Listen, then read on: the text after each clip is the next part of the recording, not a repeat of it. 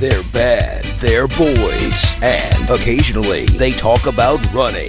Yes, it's the Bad Boy Running Podcast with your hosts, Jody Rainsford and David Heller. Come back, baby, come back. When the bye, when the bye, I must admit I was a clown to be messing around, but that doesn't mean that you have to leave town. Come back. But a bye.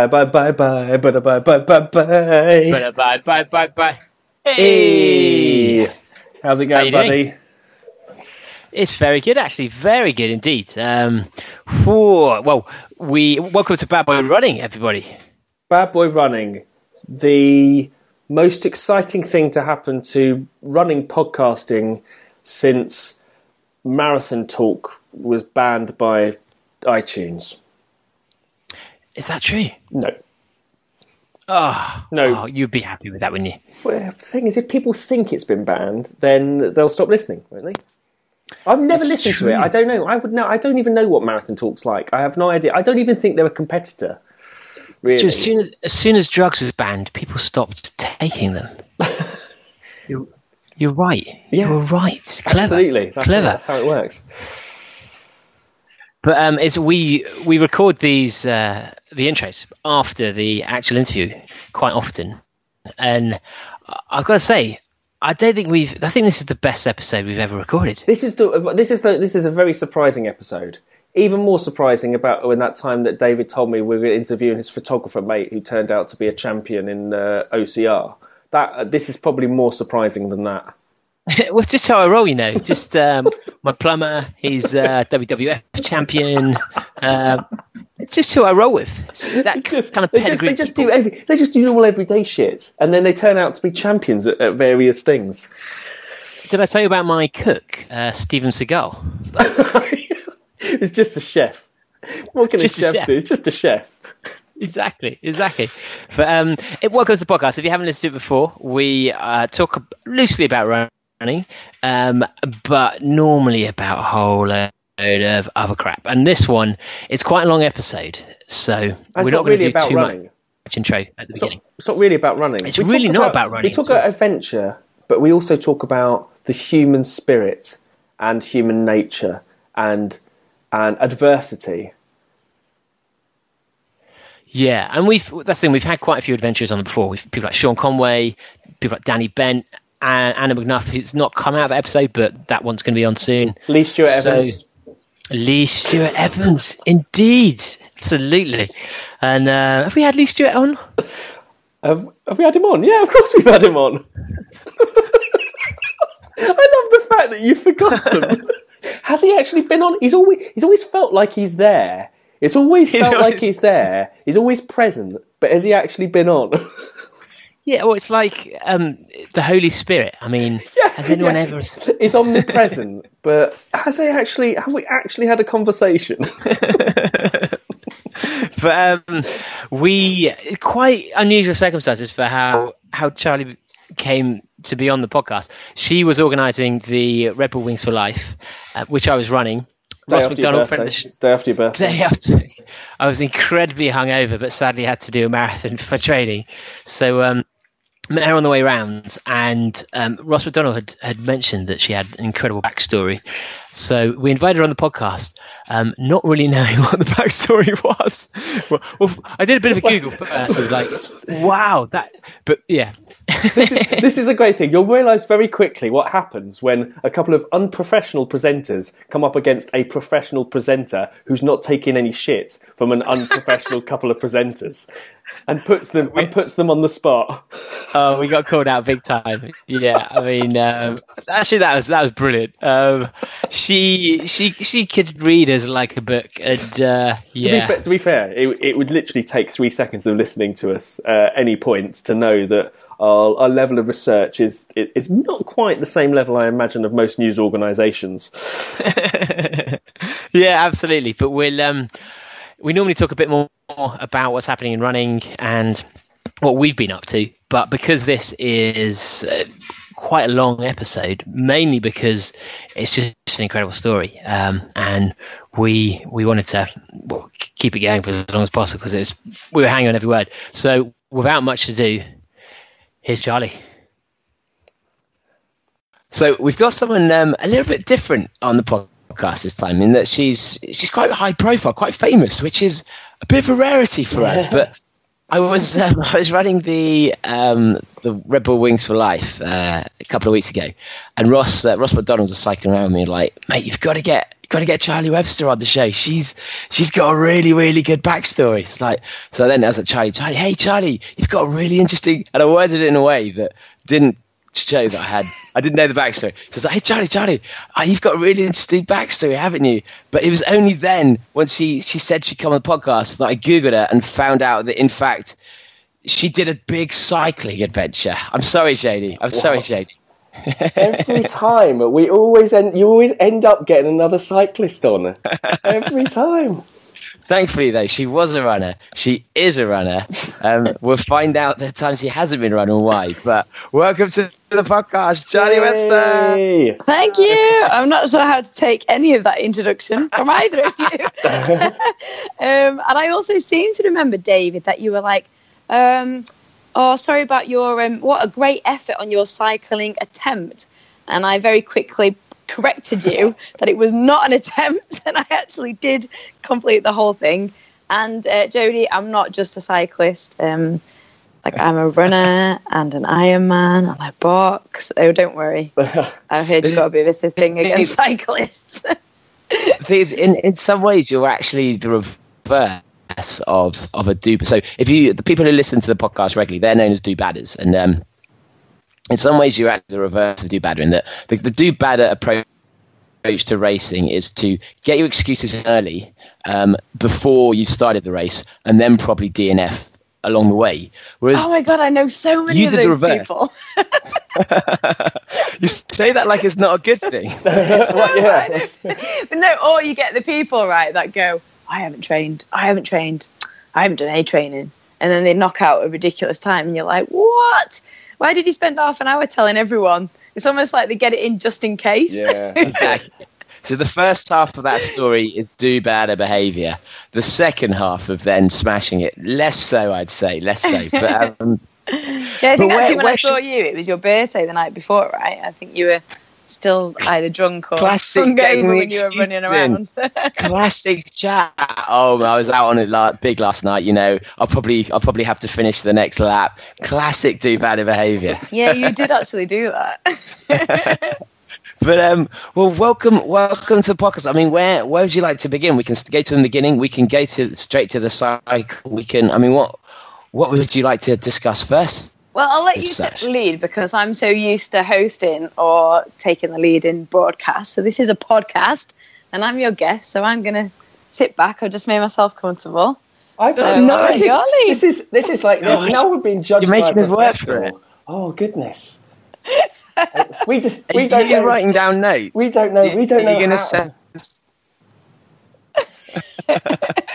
We just copied each other, which is there's like a bit of a face-off going off here, isn't there? We've only been talking for about 1 minute.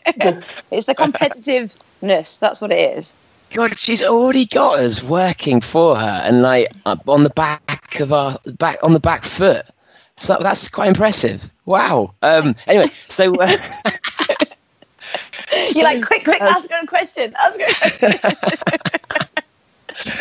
So the cycle seems like that's probably in terms of before you were a runner, afterwards you've relearned to run, you've done Ironmans and all these things, but that's probably the pivotal moment, I guess, in the definition of your life in some ways. So talk us through the bike ride. Why you wanted to cycle across South America rather than run, and then take us through the actual journey. So I have done some kind of endurance running stuff as well. You'll be pleased to hear, not just cycling. And then I remember like the ex-footballer Danny Mills gave me a phone call, and he said, I've been talking about doing this cycle challenge from the London Olympic Stadium to Rio, and we've just got guys So we were looking for like a woman to get involved, and your name is the only one that kept coming up all the time as somebody like stupid enough to do it. And I was like, okay, thank you. I don't really know how to take that. But I'd actually done a half Ironman with Danny, I think like the month before. And we can be quite competitive against each other. And I used to wind him up because I've actually done a full Ironman and he hasn't. Every time he's kind of bottled it. And so that, I don't know. And then I was like, okay, this would be quite interesting. And I was meant to be working on the Olympic Games, presenting. Yeah.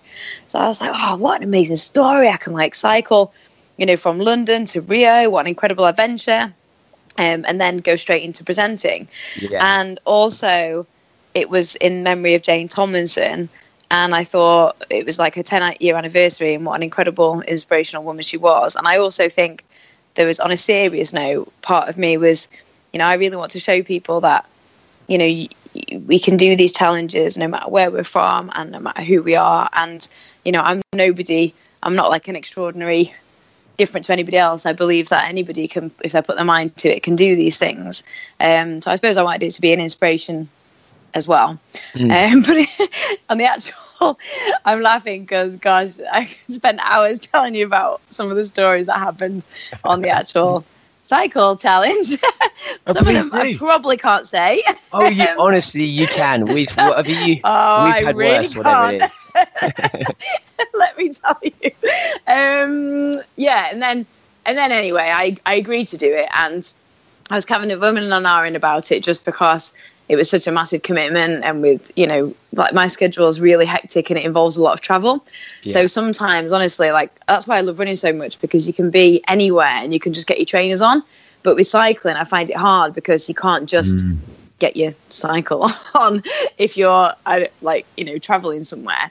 So the training I found quite hard, and then the actual challenge. So we cycled from London through Europe, because every time anybody goes, oh, like it was amazing, 3,000 miles, but what route did you take? How did you get across the sea? And it's like, well, and then the kind of joke I used to say was, oh, well, I went across the sea, and everybody'd be like, really? How did you do that? As if you cycle across the sea. But we basically cycled down Europe and then flew across from Lisbon to the northernmost part of Brazil, and then cycled all the way down Brazil. So it was 3,000 miles in total. Were you on a bike on the plane? Because I feel that you should be constantly you're not the first person to say that. Yes, I was. I got a special spinning bike. No, I wasn't. But if it was any consolation, the only rest we had was basically on that plane. And I actually had to fly via a job to then get back on a plane to get there and get straight on the bike. So I didn't even have any rest day. And no, I didn't fly business class. Because how many miles were you doing each day at this stage?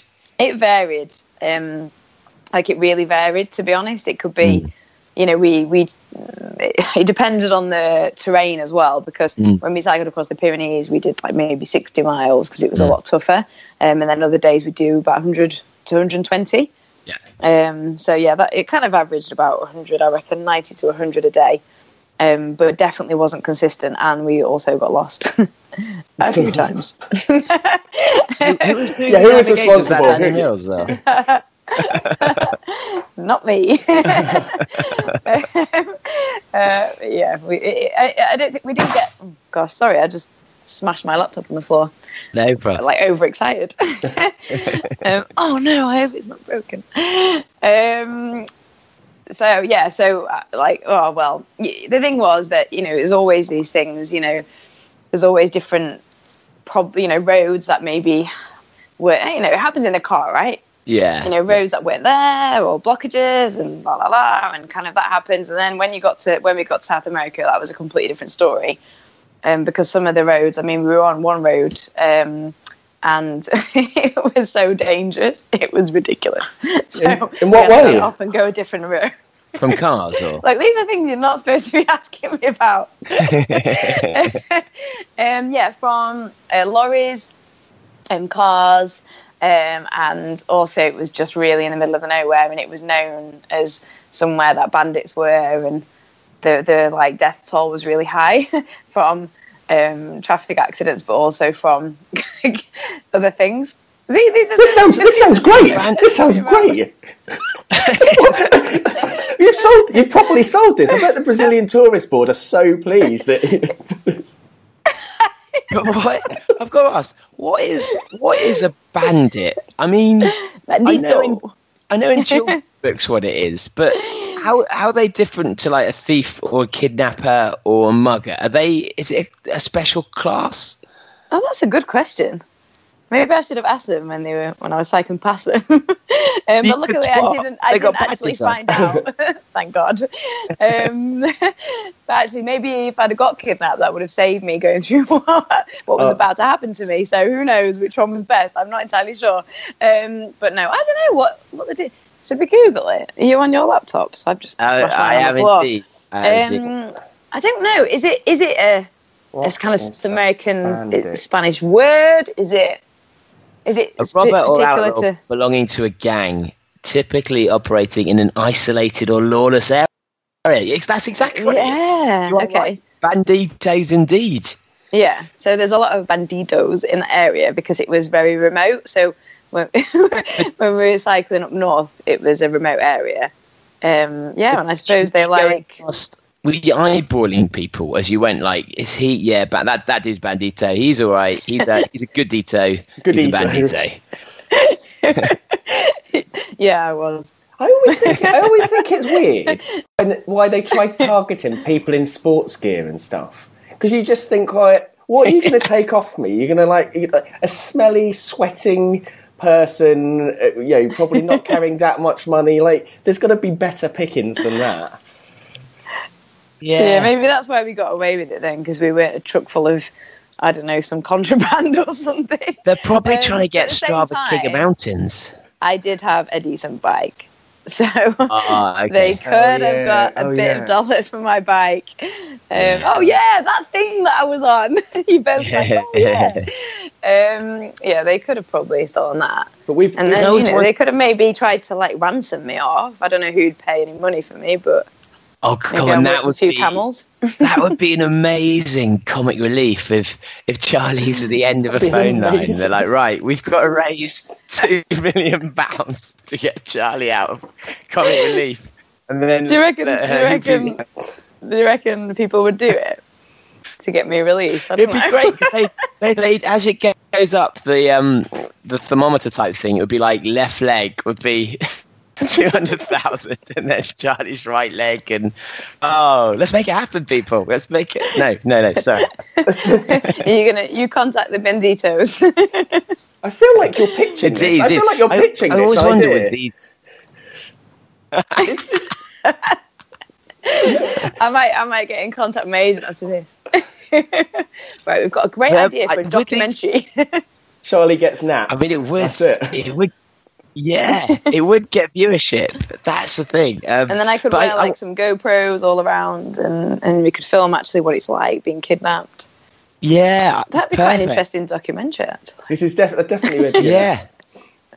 No, look, I'm supposed to be recovering and looking after myself after everything.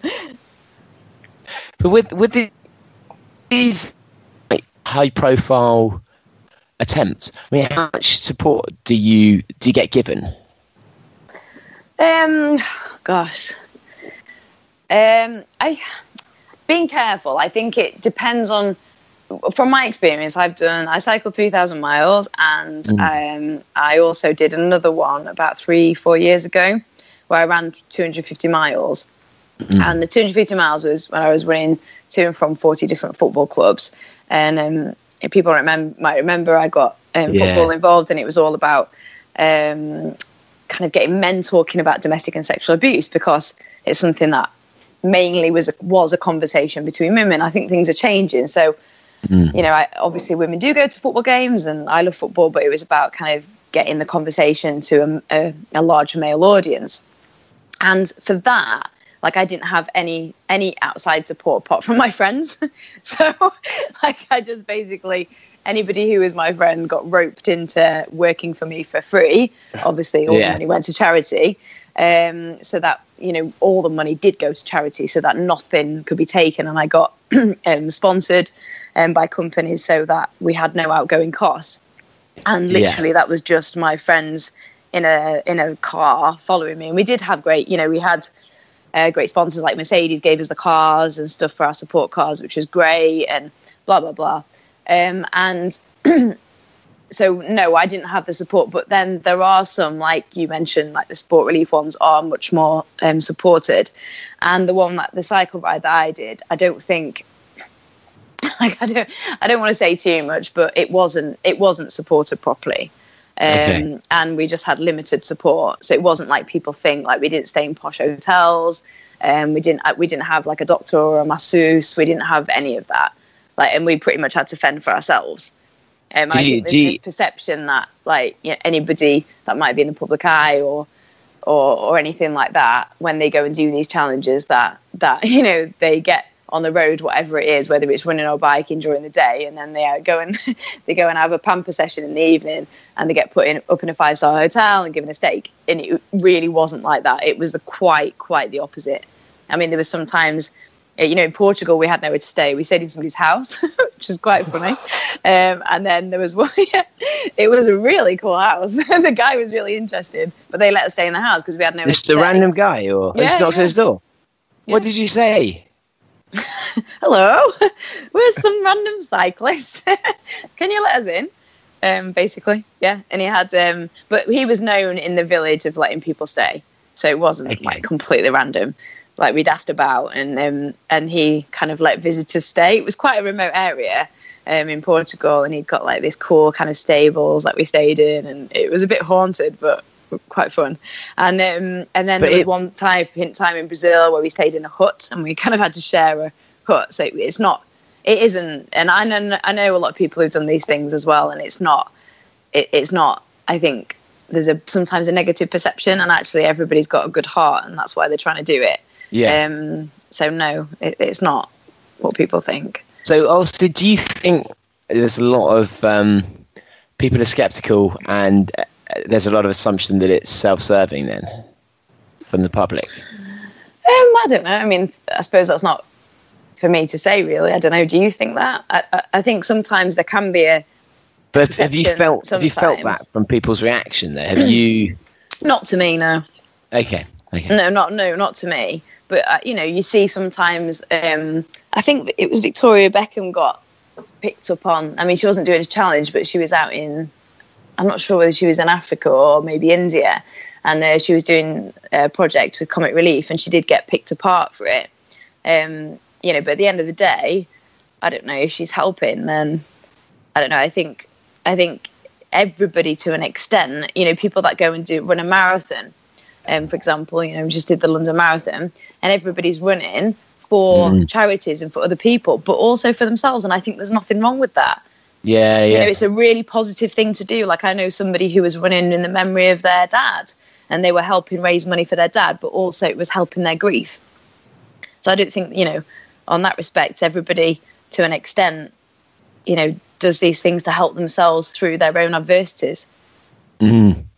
Yeah, I think now the challenge is so hard that even if someone is in it for self-serving reasons, they really have to go through hell anyway. So you know, exactly. They deserve it by the other end. It used to be the case, didn't it? Yeah, and I think people again, like when I did the.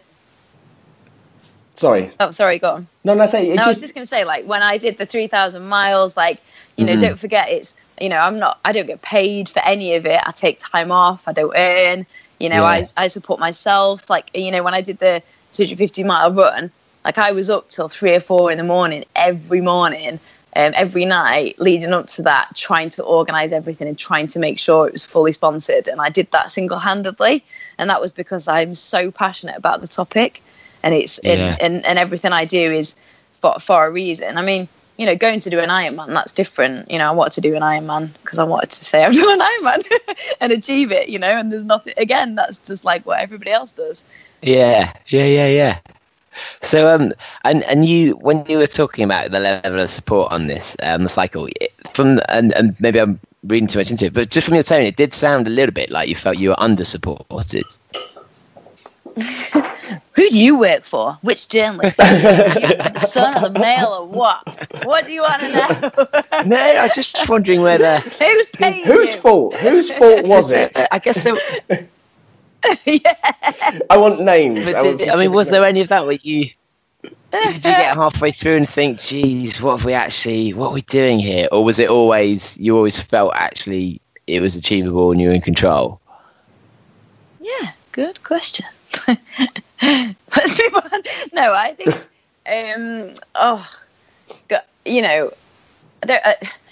it's difficult, really, honestly, for me to answer, because I think, nutritionally, we needed a lot more, but so many less. I learned a lot of lessons as well. Sometimes I didn't speak up and I should have spoke up, and it taught me a few lessons myself, because I think sometimes I feel like I'm a strong voice, but sometimes I'll just let things go because I just want to get on with things. And also, I was the only female of the group, which I think I was conscious of.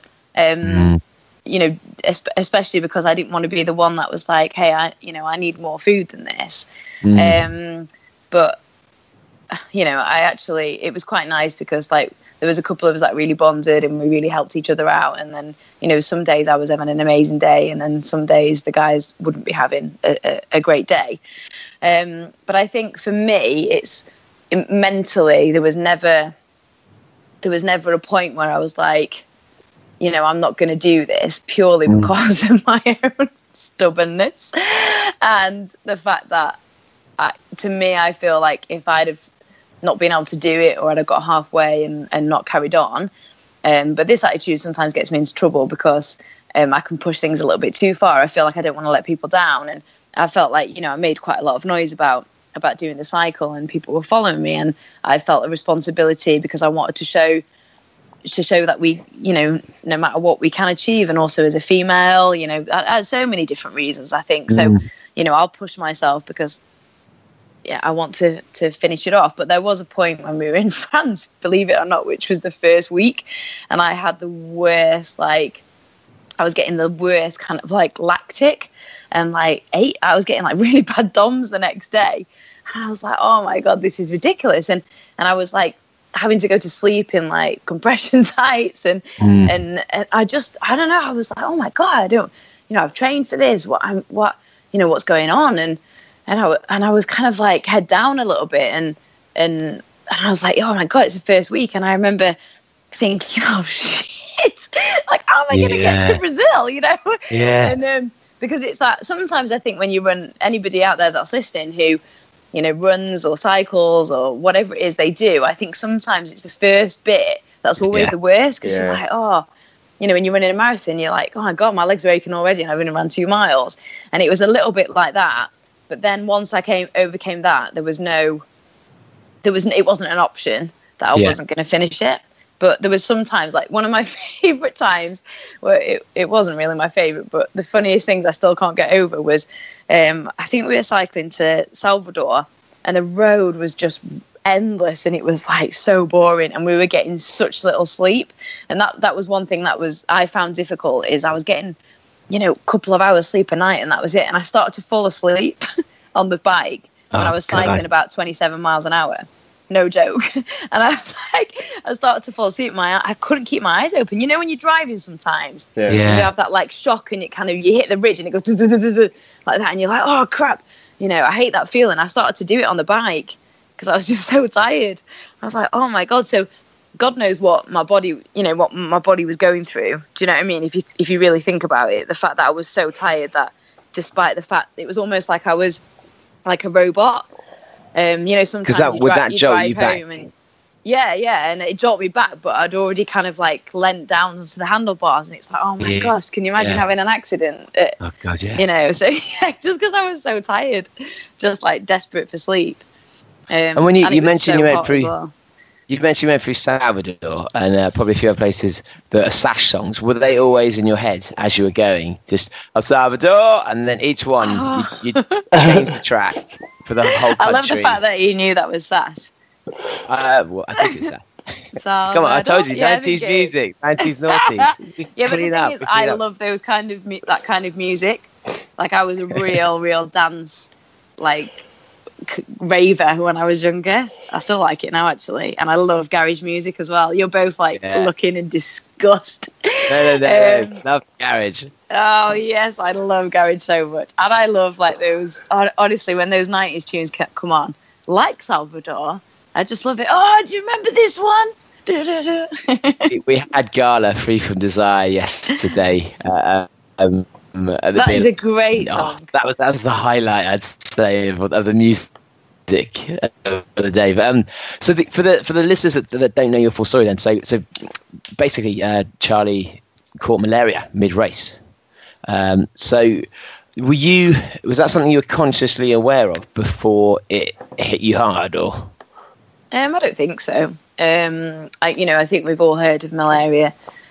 It's a thing that mosquitoes bite you and pass on, the disease. And I think it's something that maybe, I think even myself was guilty of thinking, oh, well, it kind of happens in Africa and, we don't really hear too much about it here. And I remember when I went to the doctors beforehand, because obviously I had to get all my jabs, and I remember having about 12 injections before I set off on the cycle ride, and like several dead arms.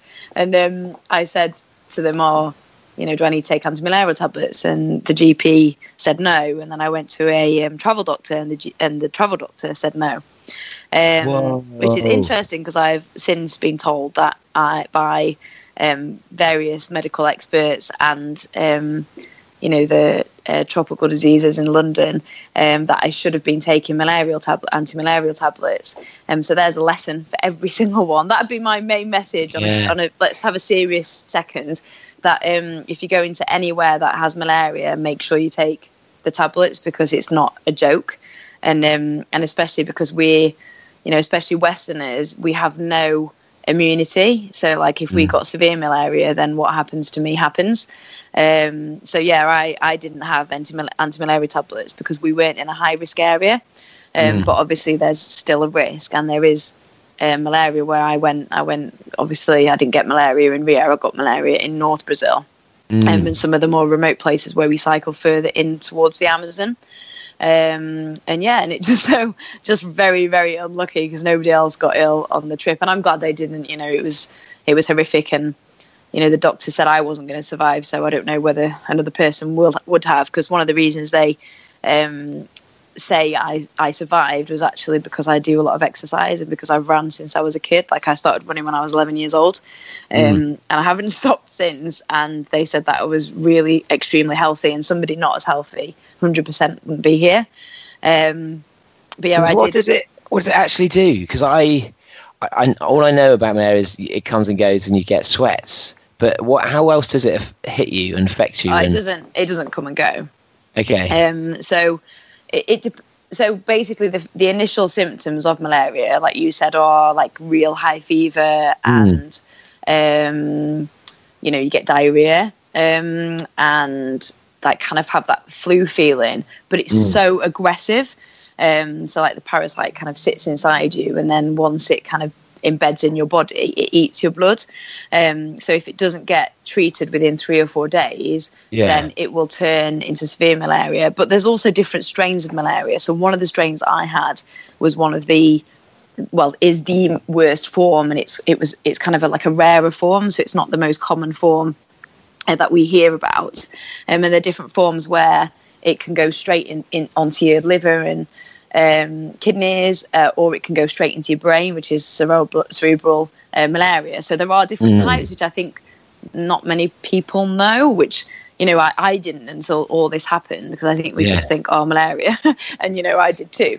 And then if it's not treated, then the malaria the parasite of malaria is a parasite, just basically eats your organs and kills them off one by one.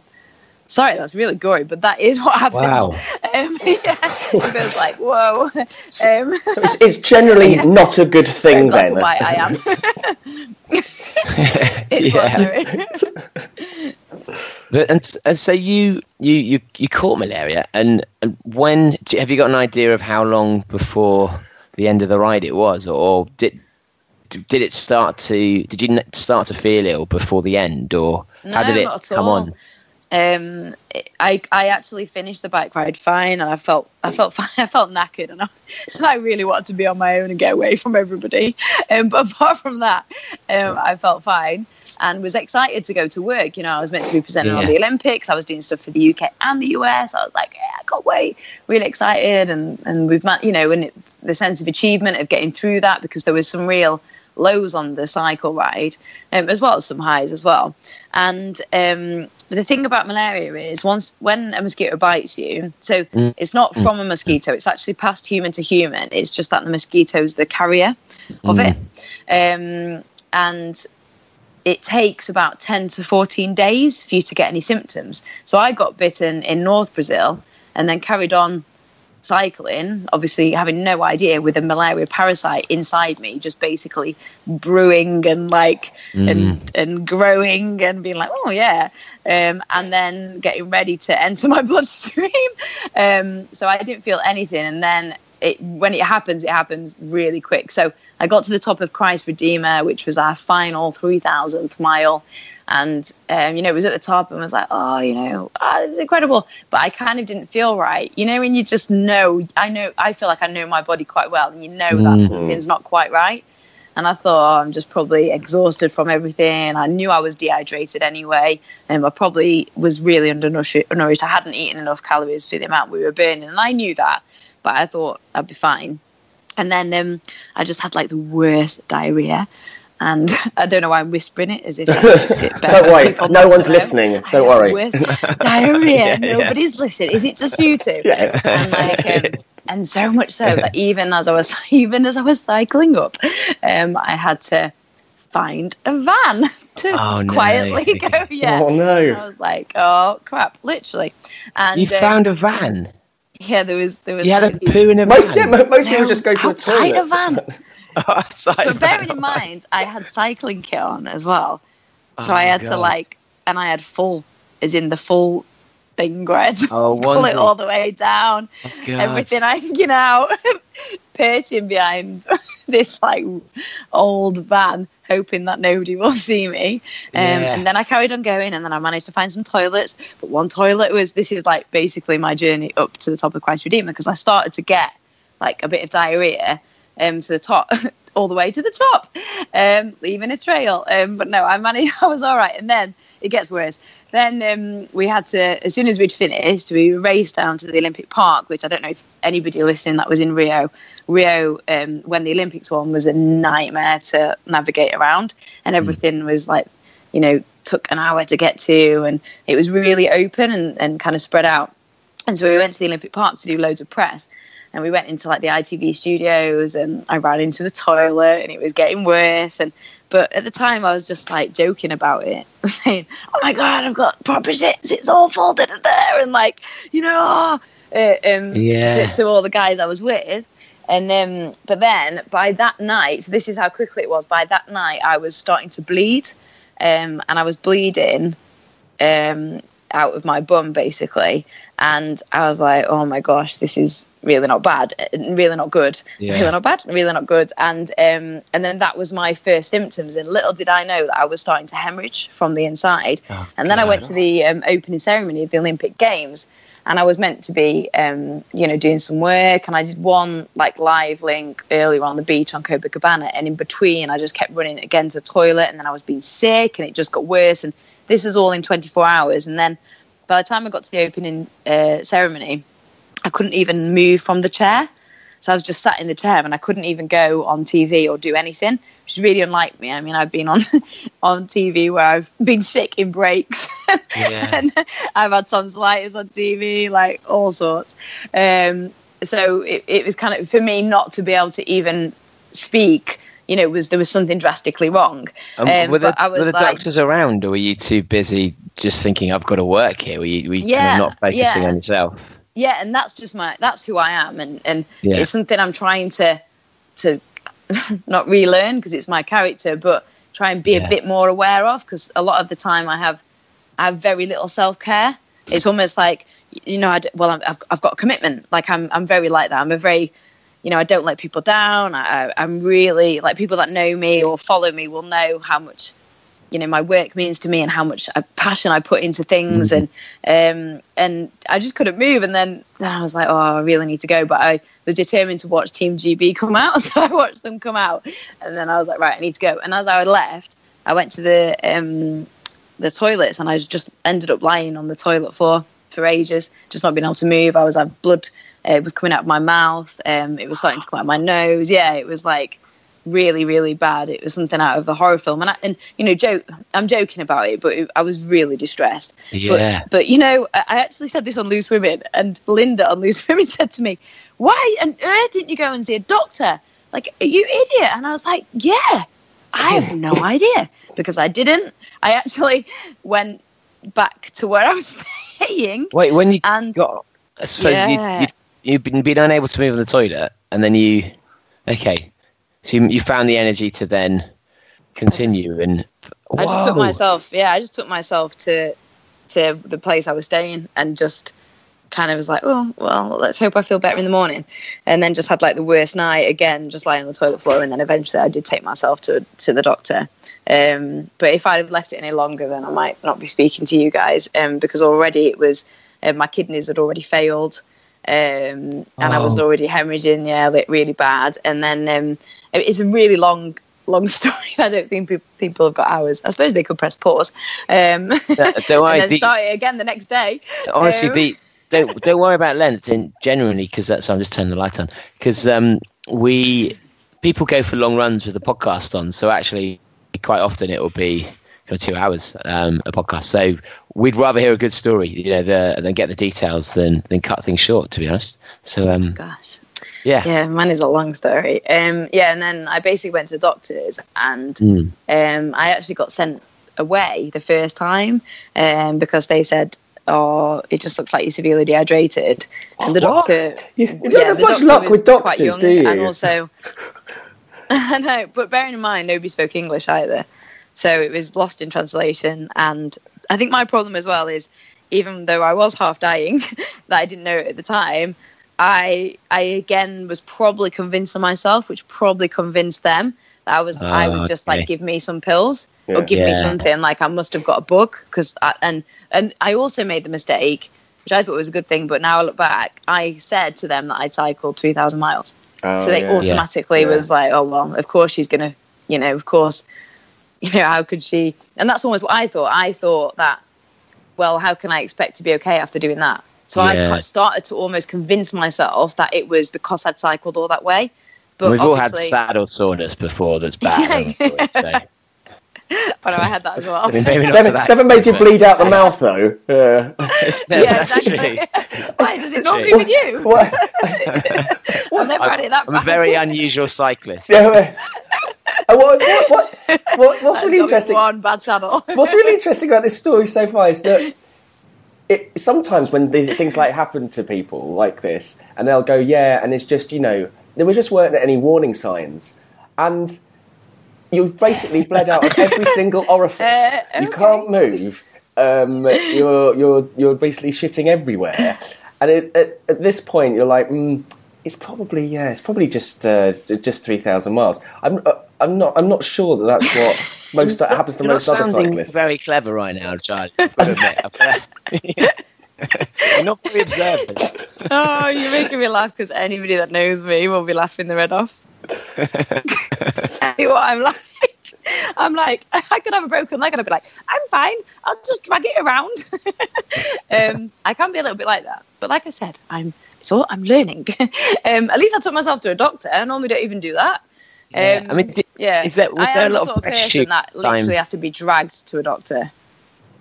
Did you feel under a lot of pressure as well, to be having to get back on the camera?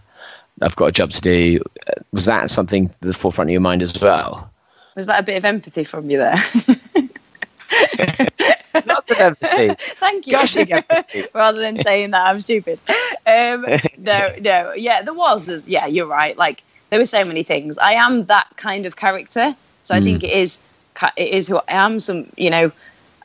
I'm northern, and it's almost, I was brought up as in just get on with it and suck it up, and hard work pays type of attitude, and that's kind of what I do.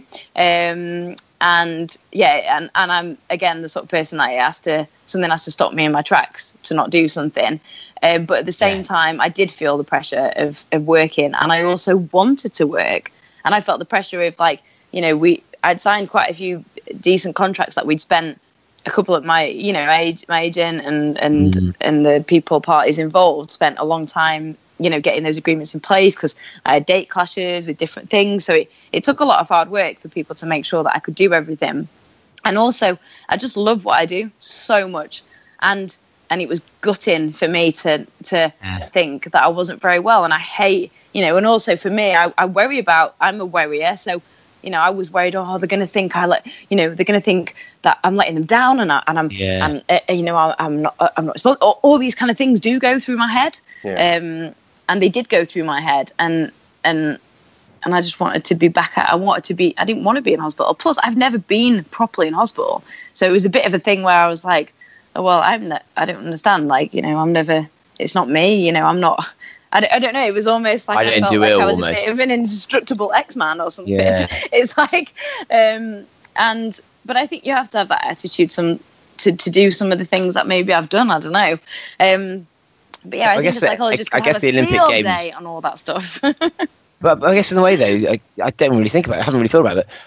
The Olympic Games were your Olympic Games in some ways as well, isn't it? It is the biggest worldwide event to cover, to race in and to cover. So for you, it's as equally as big as it is to the athletes. Absolutely.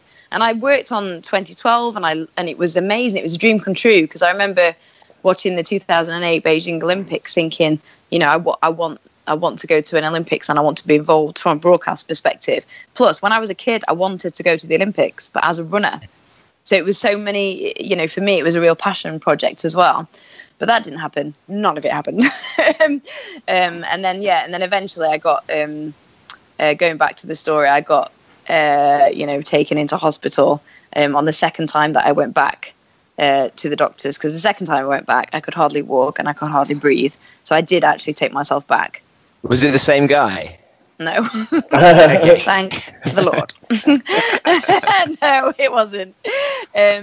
But I did have to, because bear in mind, big up the NHS. Actually, it's the NHS Heroes Awards, as we're recording this, that I went to last week. That's on TV right now. Because I actually had to put credit cards down for them to even look at me or even take any notice of me. Okay. So we are so lucky to have the NHS, because I was on the other end of what it's like to be in a country that doesn't have, the NHS. Yeah. And so, my first thing was I actually had to sign and give all my ID and credit cards before I was even looked at by a doctor. Oh, God, that's the last thing you want to do when you're when you're feeling ill. You just threw it at them. I was crying my eyes out. I actually did. Fix me. I just threw them on the table. I was like, take it. And then I remember having I literally had my head on the desk trying to sign a bit of paper, and I have no idea what I'm signing. I didn't even care. I was just like, whatever, sign it. And it's crazy when we put value on, again, being serious, we put value on so many things, but when you're in that situation, none of it matters at all. None of it matters. It's made me think so many things. The only thing that I cared about when I was I could have signed my house, my any bit of financial stuff I own, and I wouldn't have cared a dot, just to get help, basically, because I knew at that point it took a couple of days, like you said, not giving myself a good reputation here, but it finally, I think, hit me that something was seriously wrong, that I was actually, I know it sounds weird, but I was taking pictures of the stuff that was coming out, the blood, to show, look, I'm bleeding, because they weren't understanding, because bearing in mind, like I said earlier, they don't speak English. And then I was actually taken into hospital. But then gets worse. I was left for a couple of days. Nobody knew what was going on. And I was in a really not nice hospital. I kind of had just a curtain wrapped around me, and I was kind of covered in my own sick, and it wasn't very nice. Were you receiving the treatment that you were meant to be receiving then, or were you just receiving some treatment that wasn't right? I was just on drips, and they were trying to get something to basically stop myself from being sick. Because by that point, I was out of both ends. It was uncontrollable, and I just was being sick constantly, and blood was just pouring out my mouth. And they were trying to get things to control it. So at that point, it was to just try and control. And also, I was in a lot of pain. I was in the most horrific amount of pain. So they were constantly trying to give me pain medication. Because it was like pain that you need to scream. I mean, going back to your question earlier about the malaria symptoms, like once it kicks in, you have convulsions, and it's like somebody stabbing you repeatedly, and it causes your eyes to roll back in the back of your head and almost fit, and that's what started to happen. So they were just giving me control medication, but they didn't know I'd got malaria, and they didn't test me for it, because they found like a bacterial thing that I'd also got. Again, I don't want to make it too complicated, but they did find a bacterial thing. So they were like, "Oh my God, you've got this, bacterial thing," and we're trying to, just like calm it all down and everything. Did you have anyone there with you? No. Oh God! For the first day, I had a guy, that Paul, bless him. He did the cycle, and he stayed with me for the first day, and he stayed with me for the first night. He slept on the floor. But then he had to go, and then after that, I just was on my own until my mum flew over. But then I had to be transferred to a different hospital because the doctor pulled the curtain back and said, I think this was on the third day, and I was in a really bad state there. I was starting to go in and out of consciousness, and I was just I couldn't even speak. And that's when they said to me, "We need to move you to another hospital. To get you on dialysis machine. We don't have one here, and we need to get you intensive care. You're dying." And I was like, yeah. So, and before he'd said that, did you still think, "Oh, this is all right. I'll get through this"? Yeah. I was actually texting my agent. I don't know what's wrong with me. You're actually highlighting this more than anybody else has. I was actually texting my agent going, "Just tell them I'll be in the next day. I've just got to stay one more night." And I actually kept saying to the doctors, in like I speak Spanish, so I was like trying to speak Spanish to them, even though they speak Portuguese, and trying to change it into Portuguese and a cross between English to try and communicate with them. And I kept saying to them, like, "When are you going to let me out? When are you going to let me out?" And I kept texting my agent going, just put them off. Just put them off one more day. I'll be fine. Don't let them give it to somebody else. And I was literally still doing that up until when they said that to me. And also, I think by that point, I'd just dumped the phone, and people thought, "Oh my God, she's gone missing," and people were trying to get hold of me, and I wasn't really answering any calls because I was so bad. And then it was then that I mean, if I'm really honest, I broke down, and I kind of went into, well, my mum needs to be called. People need to be informed, like what's going to happen to me, where you're going to take me. And I kind of broke down, but did it in a very, I kind of went into like survival mode. And I started to ask questions, and then I was like, "So when are you going to get me on a dialysis machine? What do you mean I'm dying? Why am I dying?" They were like, "We don't know. We can't find. We've found this hemolytic uremic syndrome," which basically means that it meant that I'd got my red blood. I'd got no red blood cells, and that was all the hemorrhaging, and then my kidneys had failed, and my pancreas had failed, my colon had failed, so everything was kind of failing from kind of bottom up, really. And then so this is why Jodie hates cycling. I don't know. This is don't do it. Cycling's bad. Never go to Brazil. This is and so when you got to the next hustle, did it feel like it was like right? This is going to be all right now. No. Like when I got to the next hospital, like. I knew that things weren't all right, and because as soon as I got there, I was kind of rushed through, and I had to again sign some papers. Thank God the NHS again, and then actually I wasn't allowed in that hospital until my travel insurance kicked in. So actually there was I think a whole day's wait until I was allowed in the hospital, and because they wouldn't even take me. Yeah. Oh my God. And bearing in mind I needed dialysis like urgently. So, oh my God. Yeah.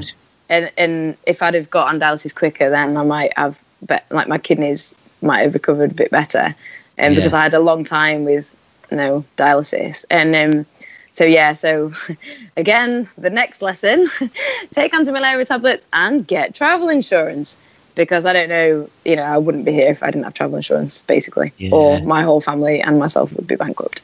And when you were you having to were people from your side having to call up the travel insurance and then say, look, explain things, and was that admin as well, or? No, I was kind of trying to do it with the doctors, because at this point, like, somebody was trying to get hold of my mum, and they couldn't get hold of my mum because she was, like, in somewhere with no signal. So my brother got hold of, and then my brother was trying to get hold of her, and then the insurance wouldn't accept the letter because it was in Portuguese, so it had to get translated. Oh my God! Honestly, like, I just cry. Honestly, yeah, it was very much like that. But at this point, you still didn't know you had malaria. No, you didn't know you had malaria. No. Oh no! Like, they didn't find I had malaria until, like, nearly 2 weeks after this. What? Like, Is that because it's just so unlikely or unexpected or hard to test, or would they just should? It's not hard to test, so that's important. It's completely treatable and testable, which is like some of the campaigning work I've been doing. It's just that I think with me, I think there's a lot of things, because, I don't want to blame the doctors, because the doctors saved my life, and they really did. But I think they were testing for so many other things. And I think, for example, at the time, Zika was in the press all the time. Yeah. So, Zika was at the forefront of their minds. So they were testing for Zika repeatedly. And I think sometimes it's just when Ebola, people are tested for Ebola. Like, I think I was tested for that as well. So I think it's sometimes what's in the press at the time. And kind of what's trendy. I mean, like, literally I have a file of everything they tested me for. Yeah, what's trendy? Malaria wasn't trendy at the time. And they tested me for so many different things, but also I think it's the fact that in Rio there isn't malaria cases. They didn't even have the ability to test me in Rio. They had to send off my blood to somewhere else. Yeah, is that because you cycled so far?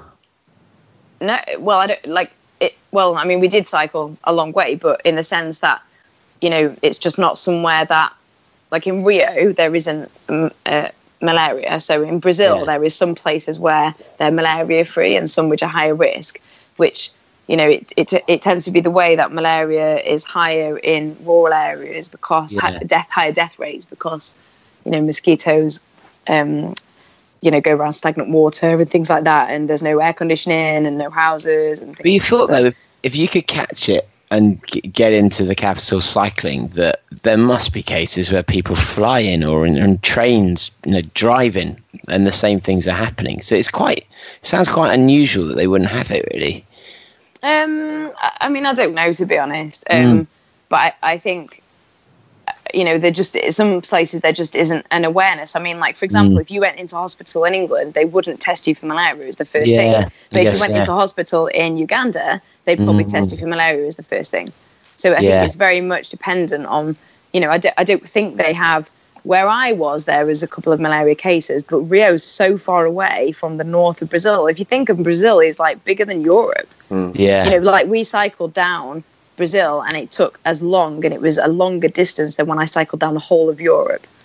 That's how big their landmass is. And in Rio, it's something that, I mean, they would, if I got Zika, they probably would have tested it straight away, because they did test for Zika, but I didn't.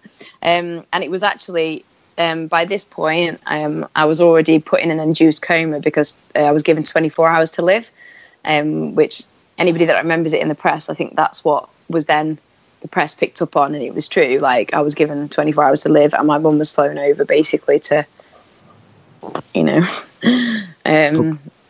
sign me away onto a life support machine, basically, to try and keep me alive. And that was the thing, because it was so bad that, like, all my organs failed and my lungs collapsed, so I couldn't breathe. So I had to be put on couldn't breathe by myself, so I had to be put on a ventilator. And then they also said that they thought I was severely brain damaged, because it was eating away into the brain. So I was having hemorrhaging in the brain as well. So that's what malaria does. Like I said in the beginning, it kind of goes from, the kidney area and then right up into your brain and eats through your blood. And then I was having like repeated blood transfusions. And did you know? Were you told you had kind of 24 hours to live, or at this stage were you too far gone? I didn't really? know. Yeah, I didn't know. I was put in a coma, and I didn't know I was being put in a coma. So my mum decided not to tell me. So I saw my mum. My mum landed, and I saw her. For an hour before they put me in the coma, because she had to sign and agree for them to put me in and induce me in a coma. And I remember seeing her, and it was one of the most horrific times of my life. Because people might think, oh, well, was it not comforting? And it wasn't, because, bless my mum, of course I needed her there. But what I mean was lying there in a situation and I couldn't breathe. I was being given oxygen. And I was breathing like this. Like, that's how little air I could get in. And I was hooked up to everything. I was on dialysis. I had tubes in my neck. I had, and I knew then that, at that point, things were going through my head like, I'm going to die. God, I can't believe this. I can't believe I fought this hard for my life, and now I'm going to die. What am I going to say to my mom? Who do I need to I literally was starting to, at that point, I wasn't going, it was hitting me. So when my mum walked in and I saw the look on her face, it broke my heart. It absolutely wasn't, it broke my heart, because I saw how much, I just said, I'm sorry. It was the first thing I said to her. I was like, I'm so sorry. Because also before I set off on the cycle ride, she said to me, I took her as a surprise to Madrid for the weekend, because I used to live in Madrid, and she deserves being spoiled. She's had a tough time, and she said to me, I've got a bad feeling about this cycle ride. How weird is that? She actually said that to me before we went, and so I remember when she walked in the room, and I just said I'm sorry, because I just it just hurt me so much that I was hurting her. And that's the last thing I remember before being put in the coma. But she made the decision not to tell me that's what they were going to do, and then I was put on a life support machine. And then it took another 10 days before I eventually was tested for malaria. By that point I was aggressively resuscitated as well, and they said that I wasn't going to survive the night, and I was actually on a last minute whim. I think somebody got hold of my records, because my records were sent all to different places to try and have a last go at trying to keep me alive. And then because the kind of doctors were getting desperate, and my mum tells some good stories about them running in and out, and just desperately trying to do everything to keep me alive and put me through full of stuff. And and somebody in America looked at my case, and a specialist, and said, test for malaria. Why not this should not be tested for malaria? And then Dr. Celia, who was amazing, she tested me for malaria, and it came back positive.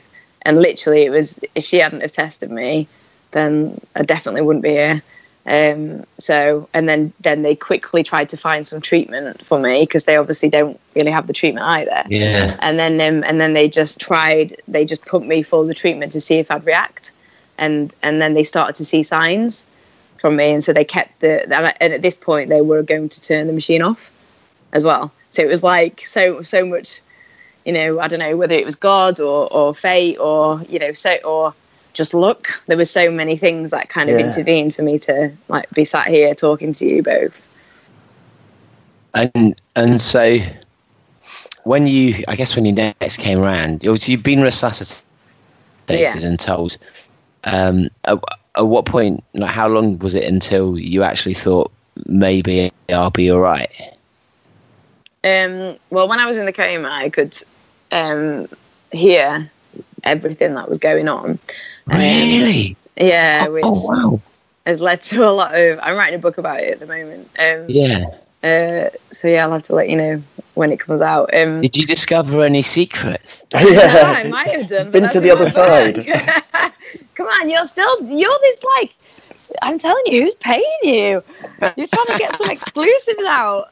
Were there any ex-boyfriends who came and said, "I always loved you. if you survive, let's get married"? Or... No. Sorry. Was it Charlie? I know you're not gonna make it through, but it was me that stole those biscuits that you got in trouble for when you were 7. Or so there's no revelations like that.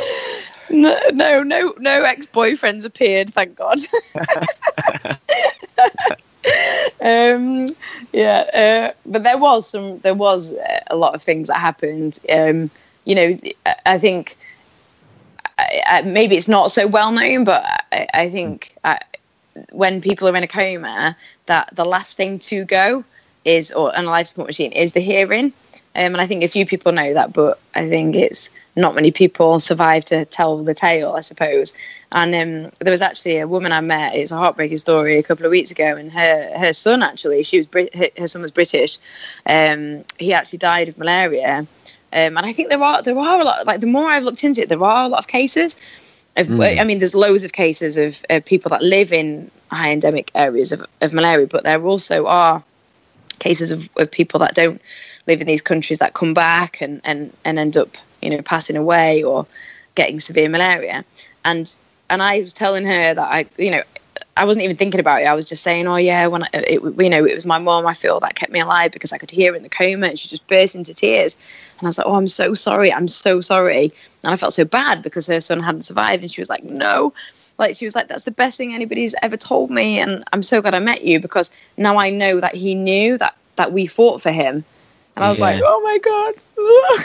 Because, I could hear my mom. And I think maybe it's a comfort for people out there. I'm not, I can't speak for everyone, but I could definitely hear her, and I could sense when she was in the room, and my brain waves, the doctors can back it up as well, because my brain waves were very non-existent when she wasn't in the room. And that's when they thought I was brain damaged. But every time she went in the room, my brain waves went crazy, and I could sense that she was there. Obviously I couldn't see because I was completely, in a coma. But yeah, I could so that was the main thing. I could hear her so much, and I desperately wanted to fight for her, and I could hear the doctors, which was also distressing because I could hear them saying that I wasn't there anymore. And I was like, yeah, I am. And that was really, it's like that locked in. And it was horrific. Like a bad dream, isn't it? Oh yeah, it's like torture. It was horrific. Like I was treated for PTSD when I came out of hospital because I was getting horrific nightmares where I couldn't sleep, because every time I thought I was going to die, every time I fell asleep, and it was just awful.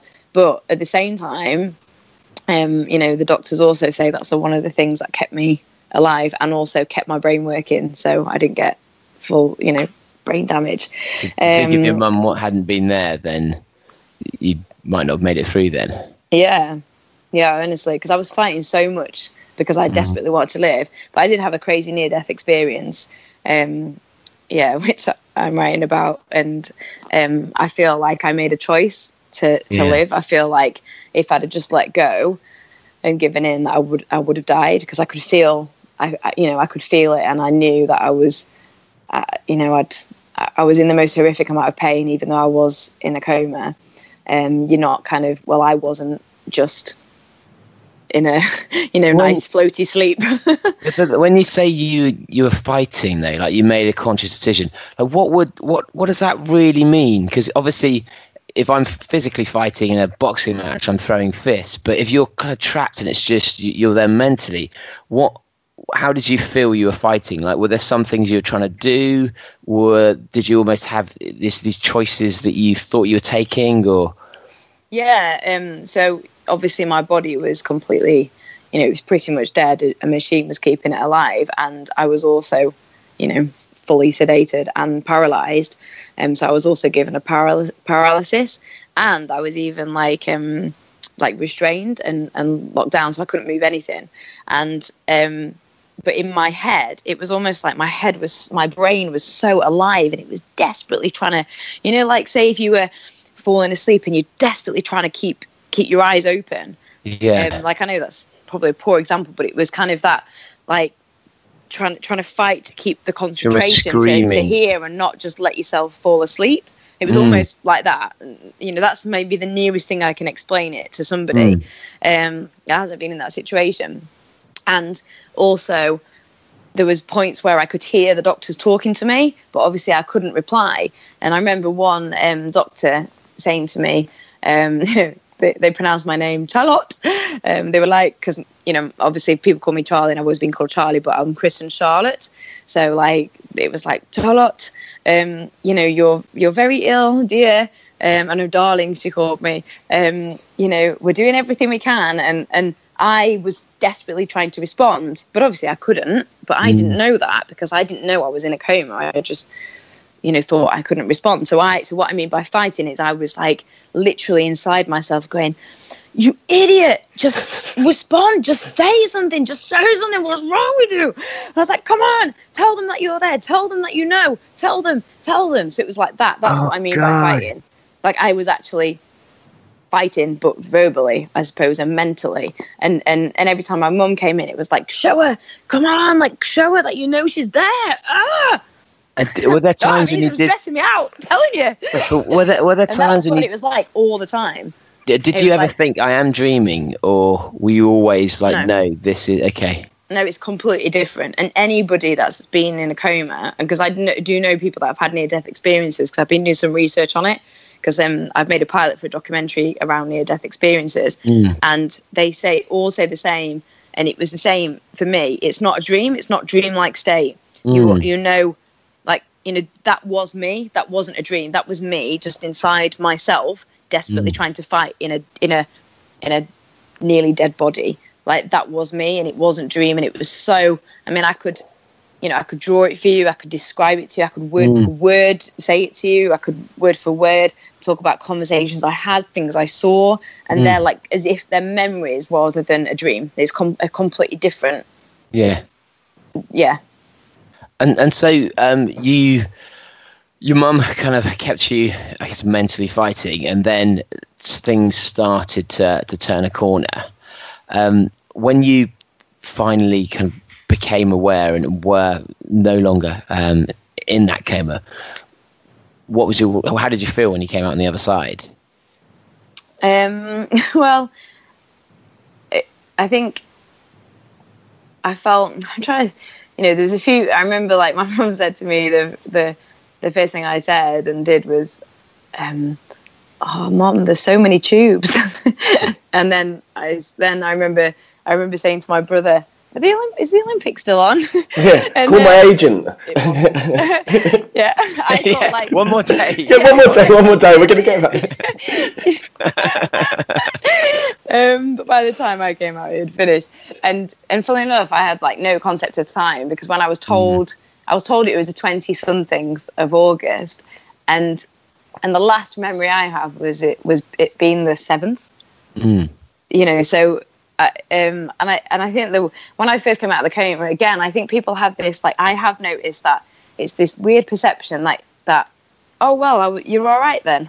And it's like, no, like when I came out of the coma, I was still on a breathing machine. I still couldn't breathe myself. I couldn't swallow.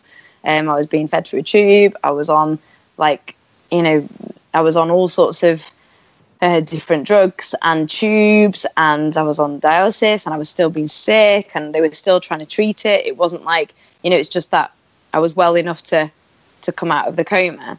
And they tried, you know, it took them like 3 days, I think, to fully bring me out. So you don't just come out either. You have to gradually come out. And there was times when I had like quite severe lack of oxygen to the brain. So then they put you back in again. Because you're not well enough to come out. So it was like it was a process. So and water each time. Yeah. And I was really upset and really distressed. So it wasn't like I came out and I was like, oh my God, thank God I'm alive.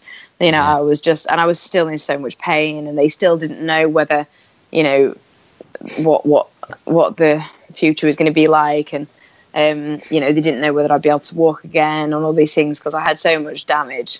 You know, so it was kind of like day by day, and also I was just really upset all the time. I just remember being upset, and I, you know, it was awful. It was as awful also waking up, because you're just lying there and I couldn't move anything. I was, you know, I weigh about 9 stone, and I was 16 stone because I was pumped full of so much stuff, so I couldn't even move. Yeah. Like, yeah, exactly. I mean, that's a lot, right? Yeah.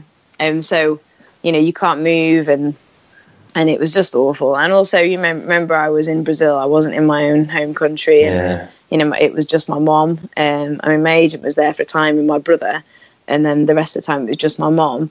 So it wasn't like, you know, I had all my friends there or anything. It was just, you know, and I don't know. I mean, like, I'm really grateful for the Brazilian doctors. I really am. And like, I'm in touch with some of them, but at the same time, you know, I wanted to be looked after by, you know, in my own country, in my own home. There's just a lot of little things that you find reassuring, and some of it could just be like an English cup of tea. Some of it is sitting on your couch. Some of it is food you like. Some of it is watching Pointless, and if you've got none of those, I guess they're all little. Oh, come on, that would have been lovely, wouldn't it? At 5 o'clock, you'd been like, at least Pointless is on. But small things like that, I think, really help give you just reassurance and comfort, and just make things feel a bit more normal. And also, we didn't speak the language. So all the nurses that were caring for me, I have got a funny story, actually. One of the nurses, it's so funny because you're in this, like, desperate situation, but there's so much, like, when me and my mum talk about it, we're like, oh, do you remember that? Oh, it's so funny. And it's like, because I remember my brother, like, constantly, like, you know, I was saying I was like 16 stone, and he was like, oh, look at your club hand, it's massive. It's like my left hand they called my club hand, and he'd be like calling me Miguel because I had so many blood transfusions. And it's just like, you know, I don't know, it's like the cute comedy in distress, right? Yeah. But then, yeah, you were saying about, like, comfort, like, you know, never mind tipping point. Like, the nurses didn't even, it's tipping point or Pointless. I'm thinking of Ben Shepherd. That's why I was thinking of tipping point. Yeah, like, you know, they didn't even speak the language. So, you know, there was no kind of bedside manner or comforting nurses, which we really need. And I didn't have any of that. And, you know, I was constantly having to be changed. You know, I was just lying there basically like I was just a body, really. I couldn't move myself, so they had to roll me over. And but there was one nurse called Raphael who literally, honestly, I don't know what I'd have done if it hadn't been for him. He didn't speak any English at all, and he kept using Google Translate, and he started to try and teach me like some Portuguese. And there was one morning where it was probably, I don't know, 5, 6 in the morning, and I was really distressed. I was really crying, and I couldn't stop being sick, and I was panicking. Because I wasn't breathing very well because I was still on an oxygen machine, and I'd got, like, you know, we've talked a lot about poo, so I might as well carry on talking about poo. Like, I'd got a lot of poo everywhere, and like some of the tubes, because I got tubes into my groin, and some of the tubes had got infected, and they had to do like an operation on my neck, and I was really upset because I'd had enough. You know, I was in so much pain, I just had enough, and he just went, Beyonce, and I went, what? He just went, Beyonce. And I was like, you can imagine the scenario, like lying there, and you're like, I was like, he goes, Beyonce. And I was like, yeah. And he kind of like gave me a thumbs up, and he was like, yes, Beyonce. And then he put on all single ladies on his phone really loud to try and cheer me up. And so he was like rolling me over and like cleaning all this poo around the tubes at the same time as we were listening to Beyonce Single Ladies. It was so bad. And then he got told off by an older nurse for having his phone on and playing me music. It was quite, honestly. Poor Raphael. I know, he's an amazing guy. And so you've because well, I mean, you're now, well, when I last saw you, you seemed fully rehabilitated, and it might be that's just, you know, you putting on a brave face. I'm hoping that you're fully back to running. I mean, and how have you gone from being in that bed to now, really? It's been a long recovery in my head, but the doctors say it hasn't. Like, they say it's been a miracle recovery, because even when I did, you know, survive, and they were like, right, she's going to live.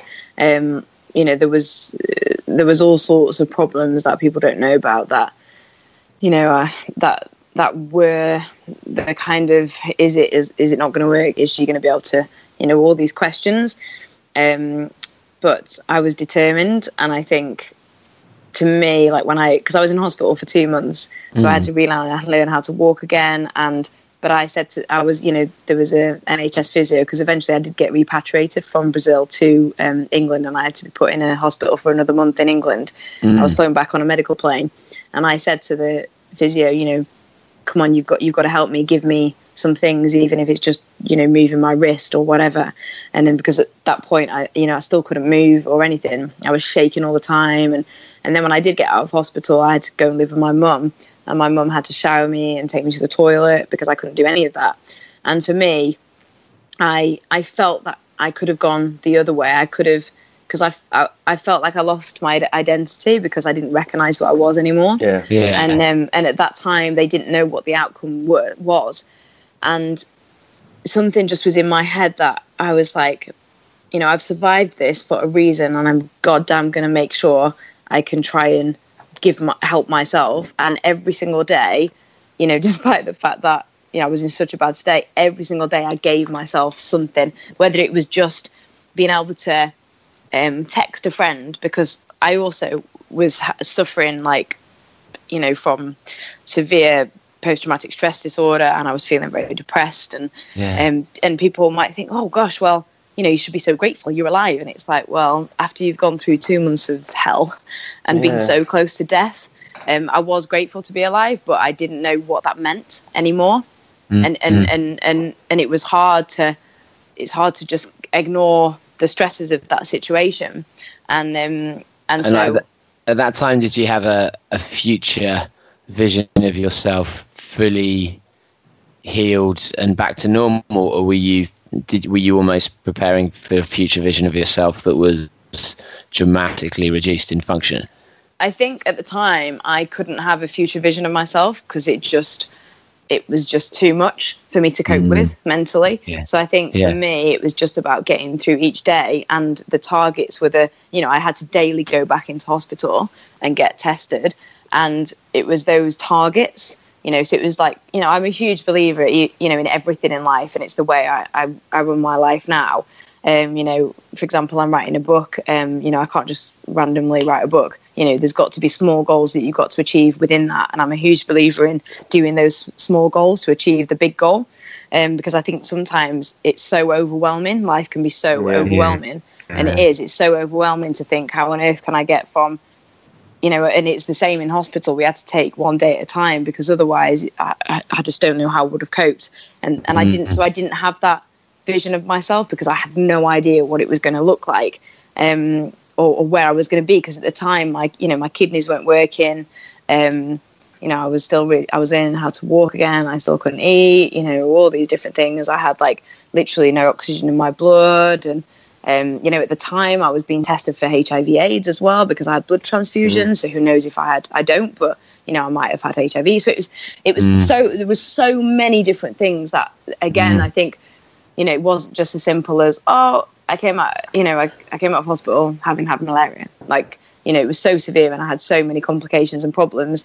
And some of that, even, like I said, the blood transfusions, because I had blood transfusions abroad, all that kind of stuff. So for me, it was just one day at a time. Still coming, even. And also I was having problems with my speech, and I couldn't see properly, and I still had hemorrhaging in the brain. So, it wasn't, I just couldn't cope with it that way. And I really do believe that's a great thing for everybody to take. For example, even running a marathon, that's a great example. You can't go, you start off and it's like 26 miles. You don't think 26 miles, because otherwise you're like, oh my God, you take it into sections. And that's how I suppose I did it.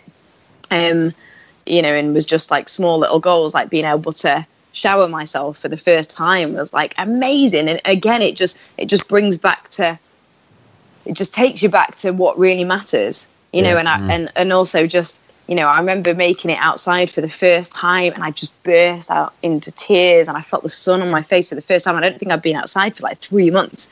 That feeling was just the best feeling in the world. And it's like, I wish we could all experience those feelings. And I think we'd be like, oh my God, life is all right. I think if we kind of stripped it back a little bit. Well, I think it's also that it sounds like there's always the constant battle between pessimism and optimism, really, because there's so many things good and bad with every day. Yeah, and I think actually, just you've made a great point, because also I think it's really important. You know, somebody said to me, God, you're like the most optimistic person I've ever met. And I was like, oh yeah, but you don't always have to be like that. And I think it's really important that we go, because I'm learning this, because I think for me, I was always a bit like, oh, I have to try and find the positive in everything. And I think sometimes that's because I was scared, you know, and actually to admit that maybe there is a negative. And actually what I've learned, and it's really important, that it's okay to be upset and it's okay to have a negative. And, you know, not everything is rosy, and nor it should be, because otherwise that's not life and we can't experience these things. And, you know, some of the things I've been through, there's no way I'd be able to be who I am now if I hadn't have been through those things. Not that I'm saying that I'm grateful for what happened in Rio, but, you know, at the same time, it's like, well, you know, I've got things to thank for that, because I wouldn't be, you know, I went and made a film in Uganda about malaria, and I wouldn't be able to talk about malaria the way I can and hopefully help people and be in a situation where I can be part of the eradication of malaria. I wouldn't, you know, be able to do that if that hadn't have happened to me. And I think, you know, our negative experiences make us who we are and make us be able to have those optimistic times as well. That's a long-winded way of saying it's okay to feel like shit, because everybody does. And was there a particular? Sorry, I was going to say. Go ahead, Jenny. Was there a particular moment? So you talked about them like having a shower for the first time and going outside, but was there a particular moment like where you thought everything's going to be okay? Like you just thought. Sorry, what? Just thought was it your first solid poo? Oh my God! This is wonderful. This is. Sorry, it's a good job I've had the whole family celebrating. No, but actually, it's like the oh my golden gosh! child. But actually, you just reminded me that it wasn't. We did celebrate when I was in hospital, when I had a wee for the first time, like, because I didn't wee for so long, because obviously I had like. I had a catheter in and I had a kidney problem.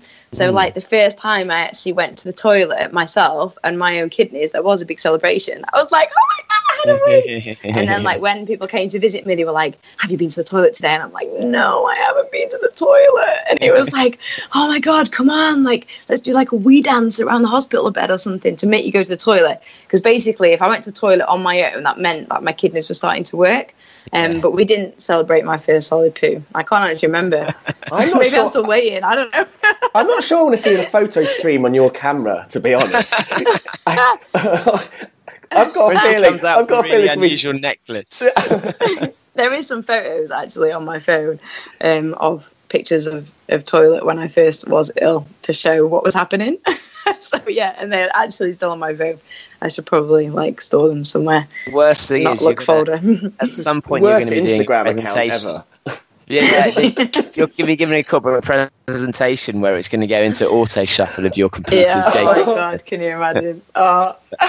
But sorry to interrupt you. Awful. But hang on, what question did you actually ask me? You asked me was it a moment when I thought it was all going to be all right? Yeah, when there was like a breakthrough moment where you thought, right, this is it. Everything's going to be okay. I'm going to get back to how. Was this? Or even something, a breakthrough thing you were targeting? Yeah. Like if I can get. Yeah, I mean, I don't think there was anything specific where I was like, it's going to be all right now, because, I mean, I think, you know, I remember rolling it back, actually, like when I first landed in England and I, you know, was taken out on a stretcher out of the medical plane. I landed in Leeds, and like the ambulance guy and woman, like the guy said to me, oh, you're going to be all right, love. You know, we've got you. And I was like, just to hear like a Yorkshire accent, for that moment, that made me think, actually, I'm going to be all right. I'm going to live. Yeah. But that's kind of rolling it back. But I suppose what you're asking is like from a kind of later perspective. I don't think there was a particular moment, because, like I said, I kind of set these little goals. And I do remember doing live TV for the first time. And that massive, I mean, to be honest, I was told by the doctors that I wasn't ready, but guess what I did? I ignored it. Great. Terrible listening skills coming back into play again. No, it's that selective hearing that I have. Yeah, that's it. I have very good listening skills. It's whether I want to listen. And is there an accent? Is there an accent that if the guy had said, "Don't worry, you're in good hands," is there an accent that you'd have thought, "Oh shit"? Brazilian accent, because I'd have been like, we didn't even fucking take off. No, I love all accents. But yes, I don't know, like probably, I would have probably broke down and possibly punched somebody if I had the energy, if it was a Brazilian accent. Not that I have anything against Brazil, but I just needed to be carried. But no, you don't get me starting to slag accents off. And so with sports, obviously you said you've been a runner since you're a child. You're doing this monster cycle. How long was that a priority with the recovery, or was that something that you almost didn't dare to dream of? No, it was a priority. I remember like when they said to me that my kidneys might never recover, like the first thing that came to my head was like, am I going to be able to run again? And I did say that to them, and they were like, one step at a time. There's not one step at a time, Charlie. Like, and I was like, yeah, but will I be? Because also, I lost I had complete muscle wastage, and I had a lot of problems going on. I had problems in my lungs as well, because they didn't work for so long. I had to have like a lot of therapy on my lungs because I had so much fluid on them. And I still wasn't breathing properly, even months down the line. And I was also on beta blockers because I had problem with my blood pressure because of my heart and all this stuff. And because of the pressure my heart was under, and I kept saying, and it was a priority because for me, I was very grateful that I was alive, but to me, like, quality of life is really, really important. And also, being able to run is so important to me because it's my crutch and it's my coping mechanism. And actually, when I didn't have it, this was like possibly the hardest time in my life. And, when I was recovering, running, whenever I've got something I need to work through, I go for a run, and not being able to do that, it made me realize how much I actually rely on running and exercise. Because I had to try and find therapy, I suppose, in other ways and things to help me cope. Because that's what I'd always done, and it's what I've always done, and what I still do now. So it was really important to me, and also I love it, and it means so much to me to be able to. I remember the first time I properly ran, and I just broke down crying because I was like, not with sadness, but with relief that, I only ran for about, and it was poor excuse for a run. It was like a very slow plod, and I ran for probably about, I think it was 6 to 7 minutes. And I was going like that, and my legs were all over the place, and I just broke down, and it was a relief, a release, and a gratefulness that, like, I have all my, I have my limbs, I have, my brain still works, and I'm so lucky because to me, like, running isn't, about, I love competition, and I'm really competitive, as you might have guessed, but at the same time, to me, running's everything because it's my time to think. It's a release of stress. It's a release of, like, I'm quite a high energy person. So it's a release of energy and stress, but also it's like freedom and the feeling of alive when I feel alive. And that means more to me now than it's ever meant to me. But it meant a lot to me as a kid because when I was a kid, I used running for the same thing. Like, I came from a fairly difficult background, and it just helped me so much when I ran, to be able to cope with things and made me feel better about myself, made me believe in myself. These things that I'm sure a lot of people listening to will understand, because there's all a reason why we run and do these sometimes crazy things. And I think people that have been through stuff do use running to help them. I think a lot of ultramarathon runners have been through things, and then they help, and they use endurance running to help them through adversities and help them cope. And that's what it always meant to me. So it was a real important thing to me to be able to run again. And it took me ages, honestly. I remember and I was trying so hard, and then I'd get really upset and I'd beat myself up about it. But then it got to the point where I was like, oh my gosh, like, you're doing so well. It's okay. stop beating yourself up, because all the doctors were like trying to slow me down because they were saying I was like way months and months ahead of my recovery. But yeah, it was really important. It's in a different way. Like, it's less important for me to, now at the moment, I don't feel like I'm not bothered about times or anything or how fast I'm running. I don't wear a watch anymore. To me, it's all about being able to do it and the experience. And like, I've been running with friends, and I have done a couple of races where we did Equinox, and which was amazing. I completely recommend that, by the way. It's in September. This is not sponsored. This is a complete genuine because you basically have a team of you, and you run for 24 hours, but you run in relay style, and it was so much fun. And we did it as a celebration of a year of me coming out of hospital, and it was like towards the end of last September, and it was just amazing because it made me realise how important running is, and actually how much you enjoy things so much more than when you don't look at your watch.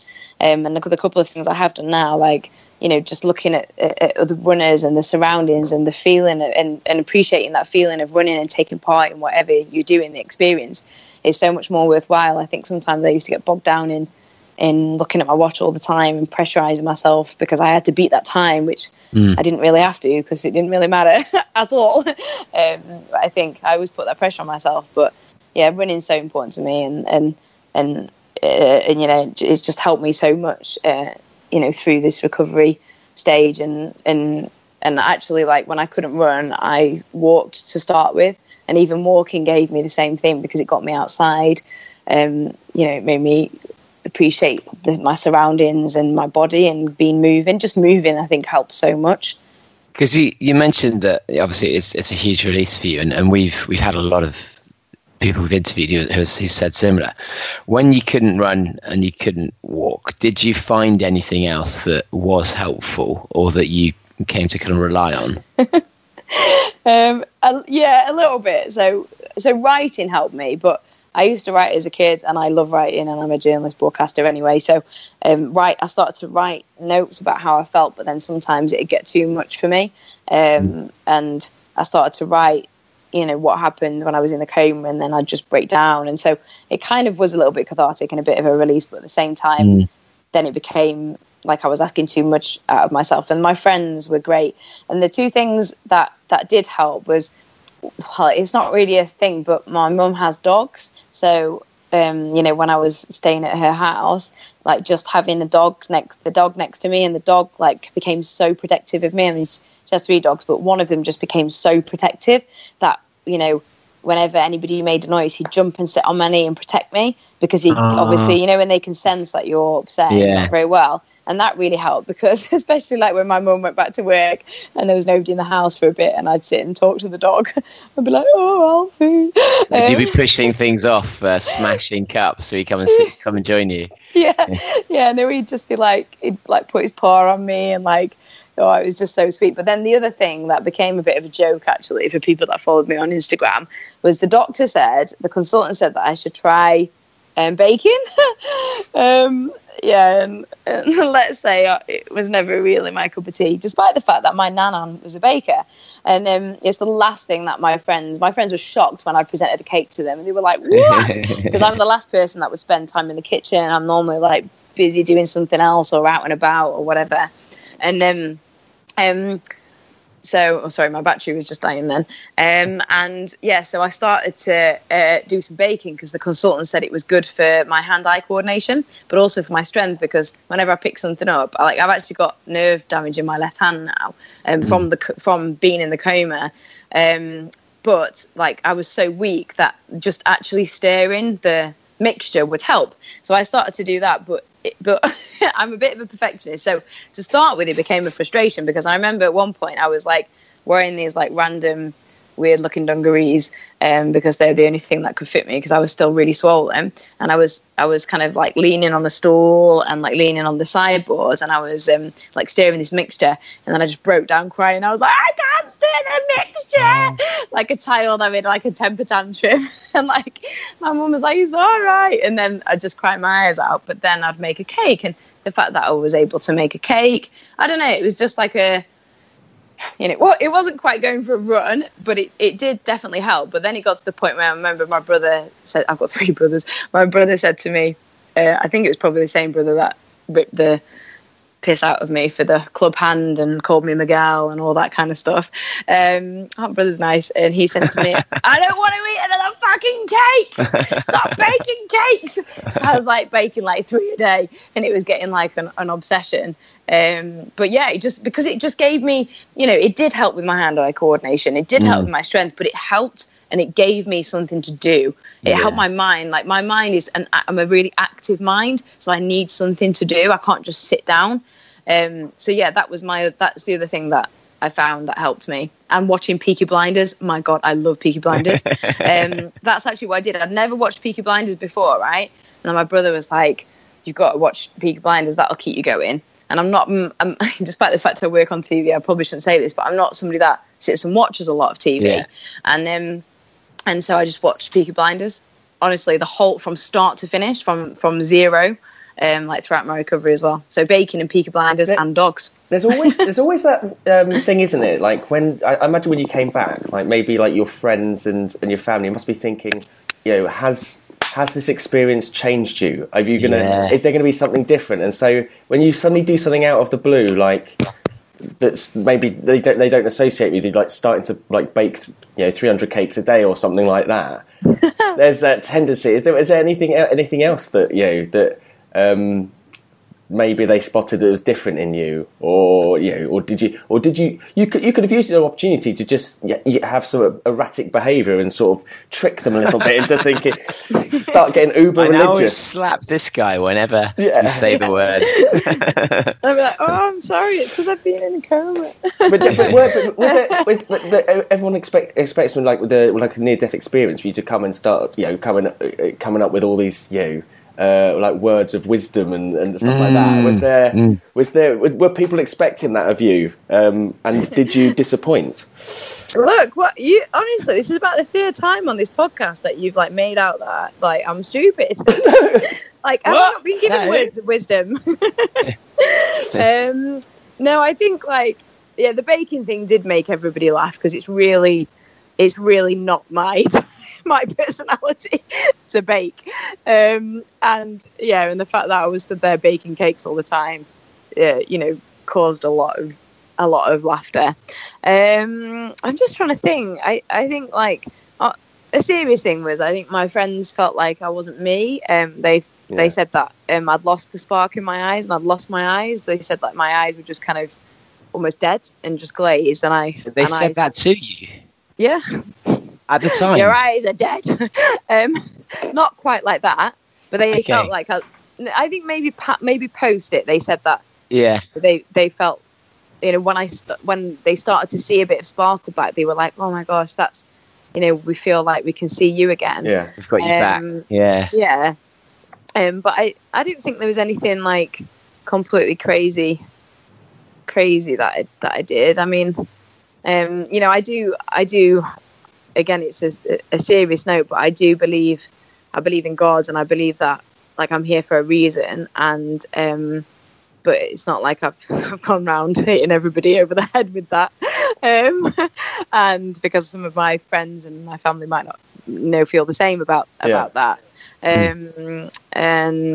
don't think there was anything I think I did definitely have a few breakdown fits, which I think people were shocked at. I remember my brother and one of my other brothers coming in, and him and my brother arguing about some food, and I just went, "Stop it!" And I just started to cry, and I was shaking, and that's something that they didn't recognize in me because I'm quite a chill person, and it takes a lot to phase me, and also I've got 3 brothers, so I get stuck in and we argue and we do stuff with them. Did you understand it? Did I understand it? Yeah. As in what was happening to me? Yeah. No. Okay. No, I didn't initially. And initially I didn't understand it because I didn't recognise it. I remember walking out for the first time and a car pulled out in front of me, and I jumped so high and I shook and I was so nervous and I ran back inside. That was just unrecognisable of me as a person because, I'm quite, I don't know. I'm definitely not like that. Yeah, quite British. You know, I'm quite a larger than life personality. Yeah. So for me to be like that, and I think that was worrying. My friends and my family were really worried about that because I'm normally quite a confident person, and I just really, I felt like I'd lost my identity completely, and I didn't know who I was. And then actually I spoke to an intensive care specialist about it, and they said it was completely normal. And then they realised very quickly that I'd got PTSD, and they were really amazing and referred me to see somebody, and then helped me to understand why, why I was breaking down all the time, and I had panic attacks as well, and that's not something that I recognised either before. So there was a lot of things that actually helped me learn more about myself after what happened. And do you now look ahead and think that a challenge of that scale, obviously your malaria is just a complete freak coincidence in some ways, but would you take on big events again, or are you not really that interested in anymore in doing kind of these crazy challenges? That's such a good question, because I'm still not sure of the answer, because if you'd have asked me this like a year ago, I'd have said no, I'm not interested in doing challenges anymore, because I think I didn't, at the time, I still felt really fragile, and like I didn't want to ever put myself in that position again. And like I went to Uganda recently, I said earlier, and I had a bit of I was fine up until the day before, and the day before I had a real wobble where I was like, why am I going to, not to Uganda, Uganda's beautiful, but to I was going to a really remote area, which is on the border of the Congo, which had a real high death rate of malaria, and it was really prolific, and I had a wobble, as in, why am I doing this, and why am I putting myself in this situation? Because I feel that if I got hospitalized again in such a severe situation, that I wouldn't survive. So I have kind of a lot of those questions still going on in my head. When I did decide to go to Uganda, because I decided that, well, I've not survived to live half a life. What was the point otherwise? Because that's not who I was before. And also I've had that experience, and if I can if it can turn into good, then I should do it. I should put myself in that situation, and I did. And and as soon as I got there, my own feeling just went out the window, because of the poor children, not poor children, because they're so empowered and they're so clever and full of character. But, the fact that they're unfortunate, they have to live in malaria, less fortunate, and they have to live in, it's the malaria that keeps them in repressed and in poverty, not the actual poverty.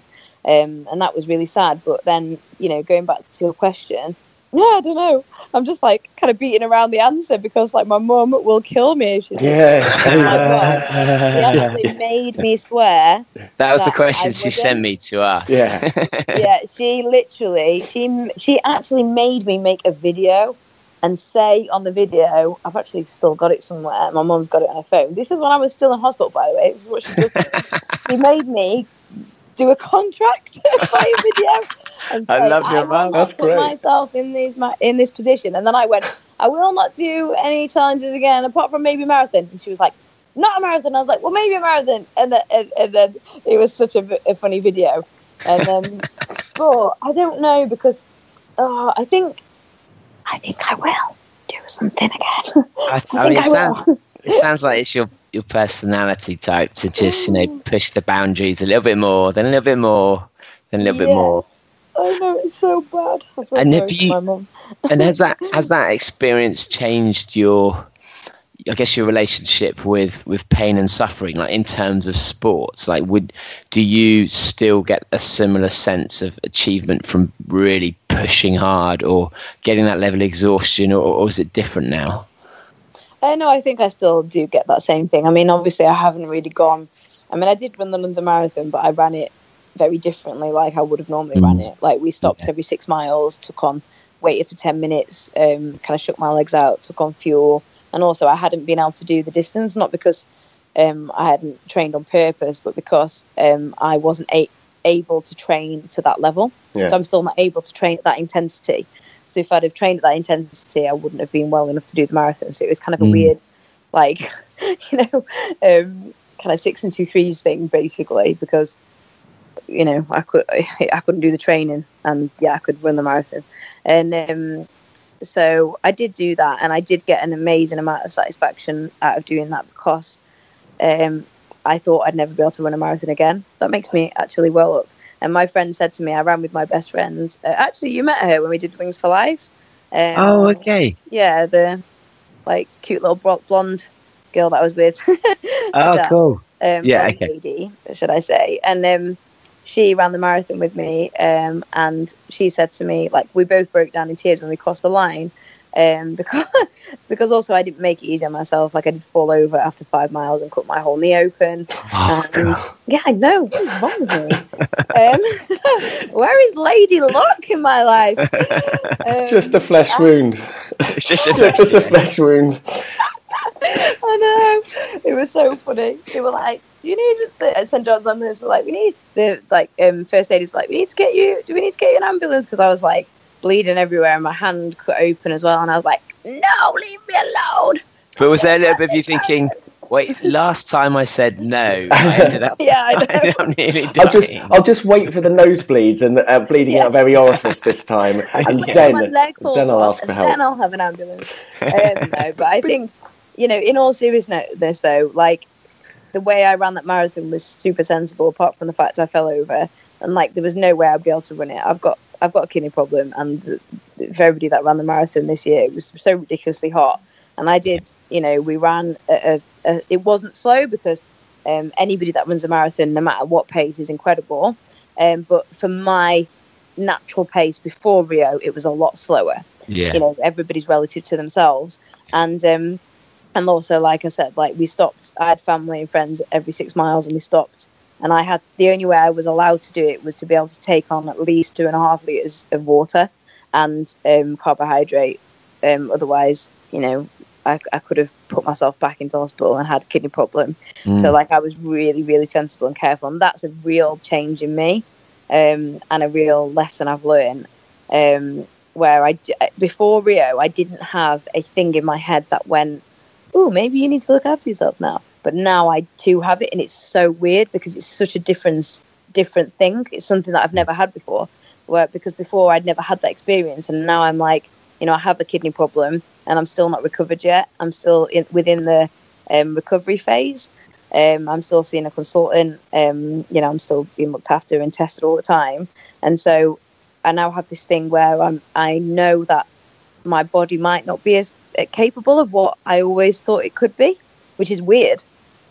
Because I think, any runner and any endurance runner, any cyclist, whatever sport it is, you don't really, I think you just push yourself and think your body can take anything, right? Yeah. Or is that just me? Do you do that as well?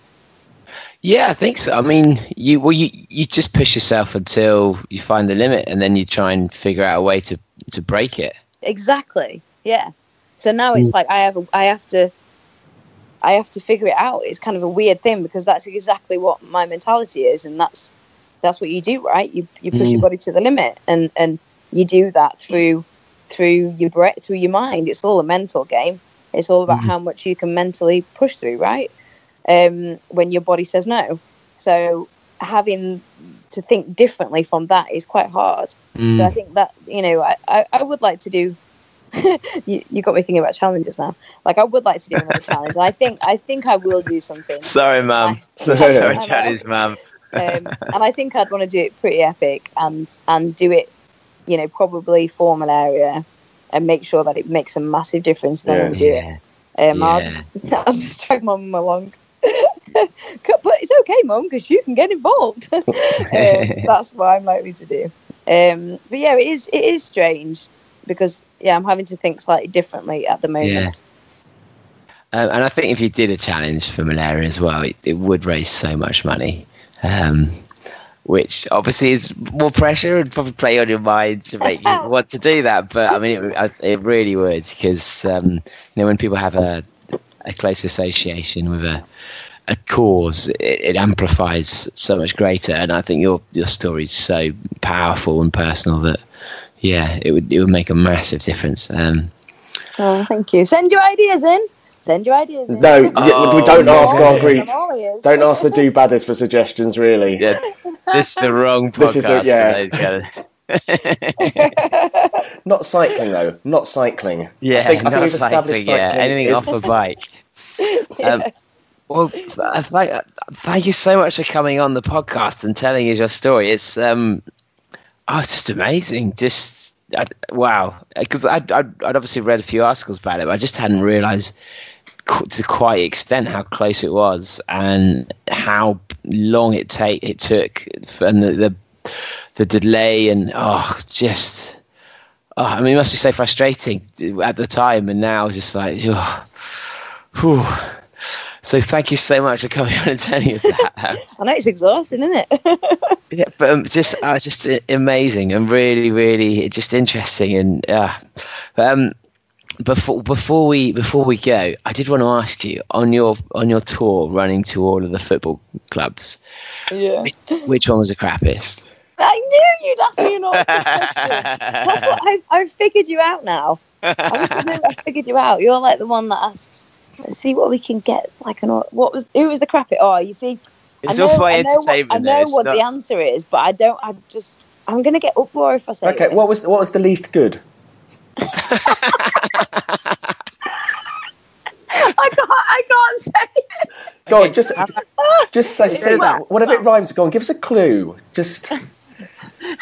What's it rhyme with? Did they have a really good hoodlum wing? Still full. They're not a northern team. Not a northern team. That No, they're not. That really narrows it down. There's only about 5 17s or Midlands. There's more than Midlands. Okay. Hang on, what football league are you looking at? Do you know anything about football? I don't even know that you were interested in football. Oh wait, is it just the Premiership ones you did? No, I did all of them. I didn't do all of them. I did 40 clubs, but it was across every single league. What does their mascot look like? I don't just target the Premier League. What's the mascot look like? Get lost. What's the mascot look like? Basically, there was what makes it crappy? Hang on, yeah, let's tell you that. There was one club that wasn't as supportive as the other clubs, and they even they were a little bit up themselves. Yeah. And it was raining like really bad when we arrived, and they wouldn't even let my friends come and stand. There was like about 25 people, I think, with me at the time, because people came around with me and joined in at different points, and they made them wait in reception, and they wouldn't even let them come and have a look at the stadium. Oh, that's bad, isn't it? Nobody knows that. I can't believe I just told you that, but I can't tell you what club it is now that I've just told you that story. Oh, we'll figure it out. Somehow. But amazing. What were the colours in the reception area? What were the colours in the toilet? You were going around all the reception areas of clubs, but there was like it's amazing though, because there was only one club that wasn't that supportive, and every other club was amazing. Like, they went above and beyond. Like, I ran on West Ham gave us a box at the halfway line for us to finish, and for all my friends and family and Women's Aid, people that had got involved to go in the box, and for me to watch me finish. And like, Liverpool let me on the pitch at the Merseyside derby, and I went on with Jamie Carragher and John Barnes. So like, everybody was amazing. So that it wasn't either West Ham or Liverpool there. I've narrowed it down a little bit. Yeah, we're getting there. We've still got 4 hours to record. Was it Fulham? No, it wasn't Fulham. I reckon Fulham were really good. They put on a nice spread for us. I reckon it'd be Pompey. Oh, stop it. No, it wasn't. I couldn't go down that far. Okay. I finished in London. Right. We need to text us offline. I think I've got to go and wash my hair right now. Well, somebody's on the other line. Bye. Well, you've mentioned you've got your book coming out. When can we expect to see that? I don't know yet. I'm still writing it. Okay. So hopefully probably beginning of next year now. Okay. And if the do-badders out there want to kind of stay in touch with you, follow more of what you do, obviously you're on television, but there are any other channels which are best for them to kind of connect with you? I think probably at the moment social media. Like, I'm kind of working behind the scenes on different projects, so they'll all be coming to light on I'll let everybody know on social media. So yeah, I'm on Twitter and Instagram, and I try to engage and reply to people as much as I can. I think it's really important. So yeah. And if anybody's got any, I don't know, wants to privately message me, then please go ahead about anything. I don't know in particular. So yeah, but not asking me about that football club. I will not answer. Really? Yeah, I'm like Charlie Webster on Instagram, and I can't remember what my Twitter is. I think it's like Charlie CW. I think someone stole Charlie Webster, so it's Charlie CW on Twitter, and yeah, that's probably the best way. And then I keep everybody up to date on that. Brilliant. Well, thank you so much for coming on. It's just been I absolutely loved it. Actually, I knew I would, but even more than I expected. So, thank you so much for coming on. And if you do want to take on a new challenge, or you do find yourself needing some support because football clubs won't let you in, whoever they may be, get in touch. We've got a huge army of listeners out there who are really supportive of our guests. So, and I know the two batters would like to get involved. So thanks again. Let's do something. Oh, this is great. I reckon we should think of something. Boom. I'm going to think of something. I'll probably phone you up tomorrow and be like, right, I've got an idea. I'm terrible, honestly. Now you've planted it. We'll train you up and help you out. The Do Badder Army will come up with the ideas. And how about there's two things that we've themed so far. We've talked a lot about poo, and we've talked a lot about this football club. If we can combine the two in the challenge, everybody wins. Hey, look, whatever challenge you're doing with me, it will always involve poo. Trust me. Wonderful. Well, to end on that bombshell. And all runners will know exactly what I'm talking about. You're not a real runner unless you know. Well, thank you so much, Charlie. And if you've got another story to tell in the future, do come back, and we'd love to have you back. Hopefully, it's not that horrible story like that one. Fingers crossed. Thanks. See you guys. Bye. Bye. Oh, wow. See, the thing is, right, so we recorded this interview a few weeks ago, and I've listened back to it since and everything, and I've got to say that having listened to it, it was pretty good when we were listening to it, and it went in lots of different directions, and it went into place. But I woke up the next day and I felt incredibly sad. It made me feel really sad, and I admit I had a bit of a cry because of just thinking about the situation she was in when she talks about how her mum literally felt that she was seeing the end of her daughter. Yeah, and had to make that call. And that was just oh God, that just thinking as a parent, just doing that. But how fascinating it is to know that just talking to people in that situation that like in a coma that they can hear, and knowing that's really interesting. And the fact that she was talking about alluding to potential show on Sky, talking about out of body experiences, and especially the fact she's a Christian as well, tying into all that. And, was she a Christian before? We should have established that actually. Was she a Christian before, or did that come after? That's a good question. I don't know actually. I think she was, but I don't know what I'm basing that on. But I mean, that's going to make you.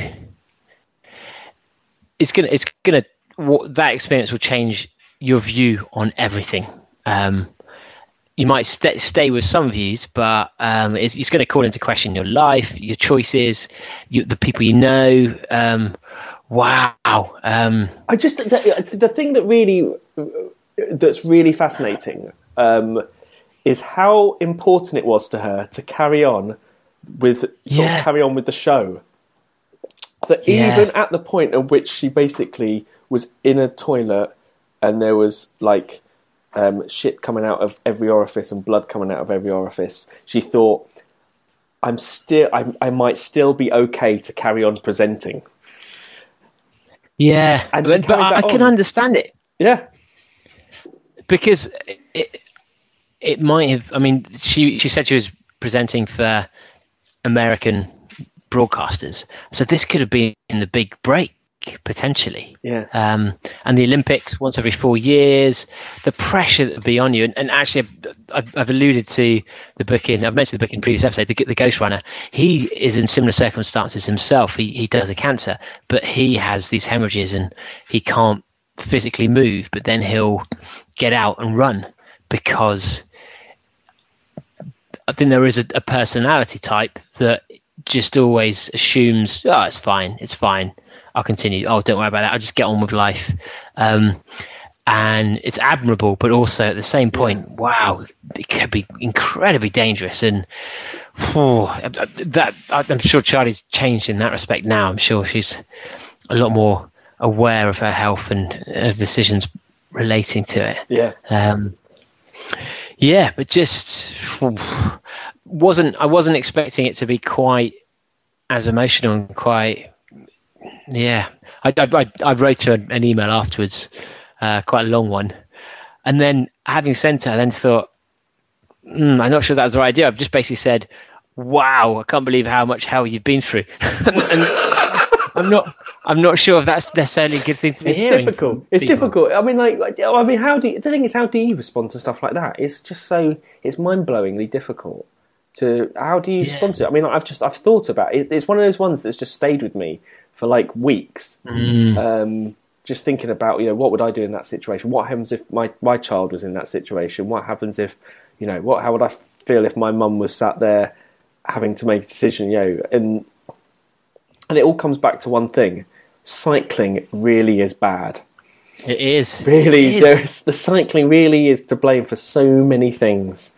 If she was running, she wouldn't have covered so much distance, and therefore the doctors would have been aware that malaria was a potential risk. Absolutely. So I think that's the lesson we should all take from this today. I think but the other thing, I want to know who the football club is. Oh yes, I've been thinking about that as well.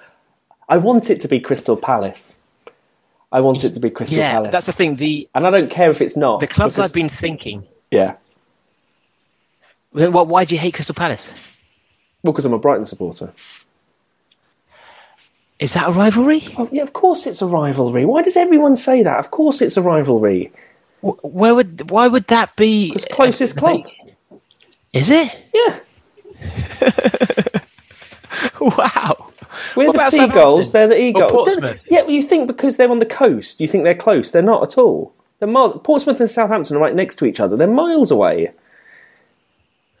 Right. How long has this rivalry been for? Since the 70s. It's an infamous rivalry. I mean, clearly not that infamous. It is infamous. The Seagulls versus the Eagles. I didn't think Brighton were ever good enough to have rivals. You're from public school. You don't know anything about football. That's true. I'll give you that.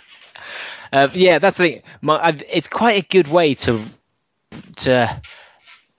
judge your prejudices, because all the clubs I've been thinking of are based on just my prejudices. Yeah, exactly. These clubs that you think, I bet they're shits. Yeah. yeah. It doesn't matter. It doesn't matter what club it is. If it's a club you hate, that's the club.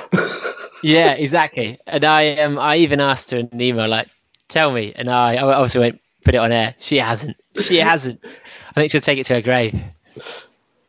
But yeah, what an episode. And well, if you've got any other people that you'd suggest as guests in the future or subjects you'd like to discuss, the one thing I was going to say that kind of outdoes Anya's TB. I mean, we didn't think anything. Anya running the MDS with TB, anything was going to outdo that so quickly, but that has. And I don't think you can top this one, because I don't think you could get closer. Can you top it? Come on, that's the what could possibly top it? I think you'd actually have to be near-death experiences. Yeah, you'd have to be brought back from death. I think you'd have to have. You'd probably have to see the white lights and be in a race, running to the white lights, and then be brought back. That would probably be the only thing. You didn't make the cut-off. You didn't make the cut-off for heaven. You go back to Earth. That's the type of that's a B movie in the 80s that would happen. That absolutely is. But yeah, if you've got any suggestions for guests or other subjects you'd like us to discuss to bring on the show, let us know. We do go out there and we do hunt them down for you. I mean, Charlie, thank you so much for being so candid with us. Really, really good interview. Yeah, absolutely. I think she's mentioned some stuff that in this interview that she hasn't mentioned elsewhere. Because she was really generous at the time, and the amount of we sort of like delved into it and stuff. I'm not saying that's because we're brilliant interviewers or anything else like that. Just saying that's for you to say. That's for you to say. We were really good. She wasn't you. We tricked her. We like side-footed her at the start to make me think that we were really really unprofessional, and then we hit her when she didn't realise it as well when she got vulnerable. Jabs. Yeah, that's it. But what are your thoughts? Do bad is get in the Facebook group and let us know. You can write to us. Let us at badboyrunningpodcast.com. No, just badboyrunning.com. You know that by now. But if you like the episode, please review us on iTunes. 5-star, the funnier the better. Or subscribe to us as well. And join the Facebook group. Join the Facebook group. Bad Boy Running Podcast. Now 1,500 people in the Facebook group officially. Welcoming more each week, including new member Matt Simpson. Hello, Matt. Did you know Matt is now a moderator? What? Who made him a moderator? I don't know. Whoever made him a moderator is getting banned. That's the rumour I've heard anyway. How can he be a moderator? What? What is happening? This is the thing, isn't it? You create something and then you lose control of it, don't you? It gains a life of its own. Why can't the merchandise do that? Why can't the merchandise deliver itself, create and deliver itself? Like the hoodies. Yeah. But well, thanks for listening, guys. We hope you've enjoyed it. We'll be back next week with another incredible guest. Do let us know if you'd like us to interview anyone else. There's normally a little bit more conversation before and afterward, but we went into such amazing depth with Charlie that we thought we'd try and keep this to just one long run for you. So thanks for listening, and we'll speak to you next time. See you later. Bye bye bye bye bye bye. I must admit I was a clown to be messing around, but that doesn't mean that you have to leave town. Come back, yes, and give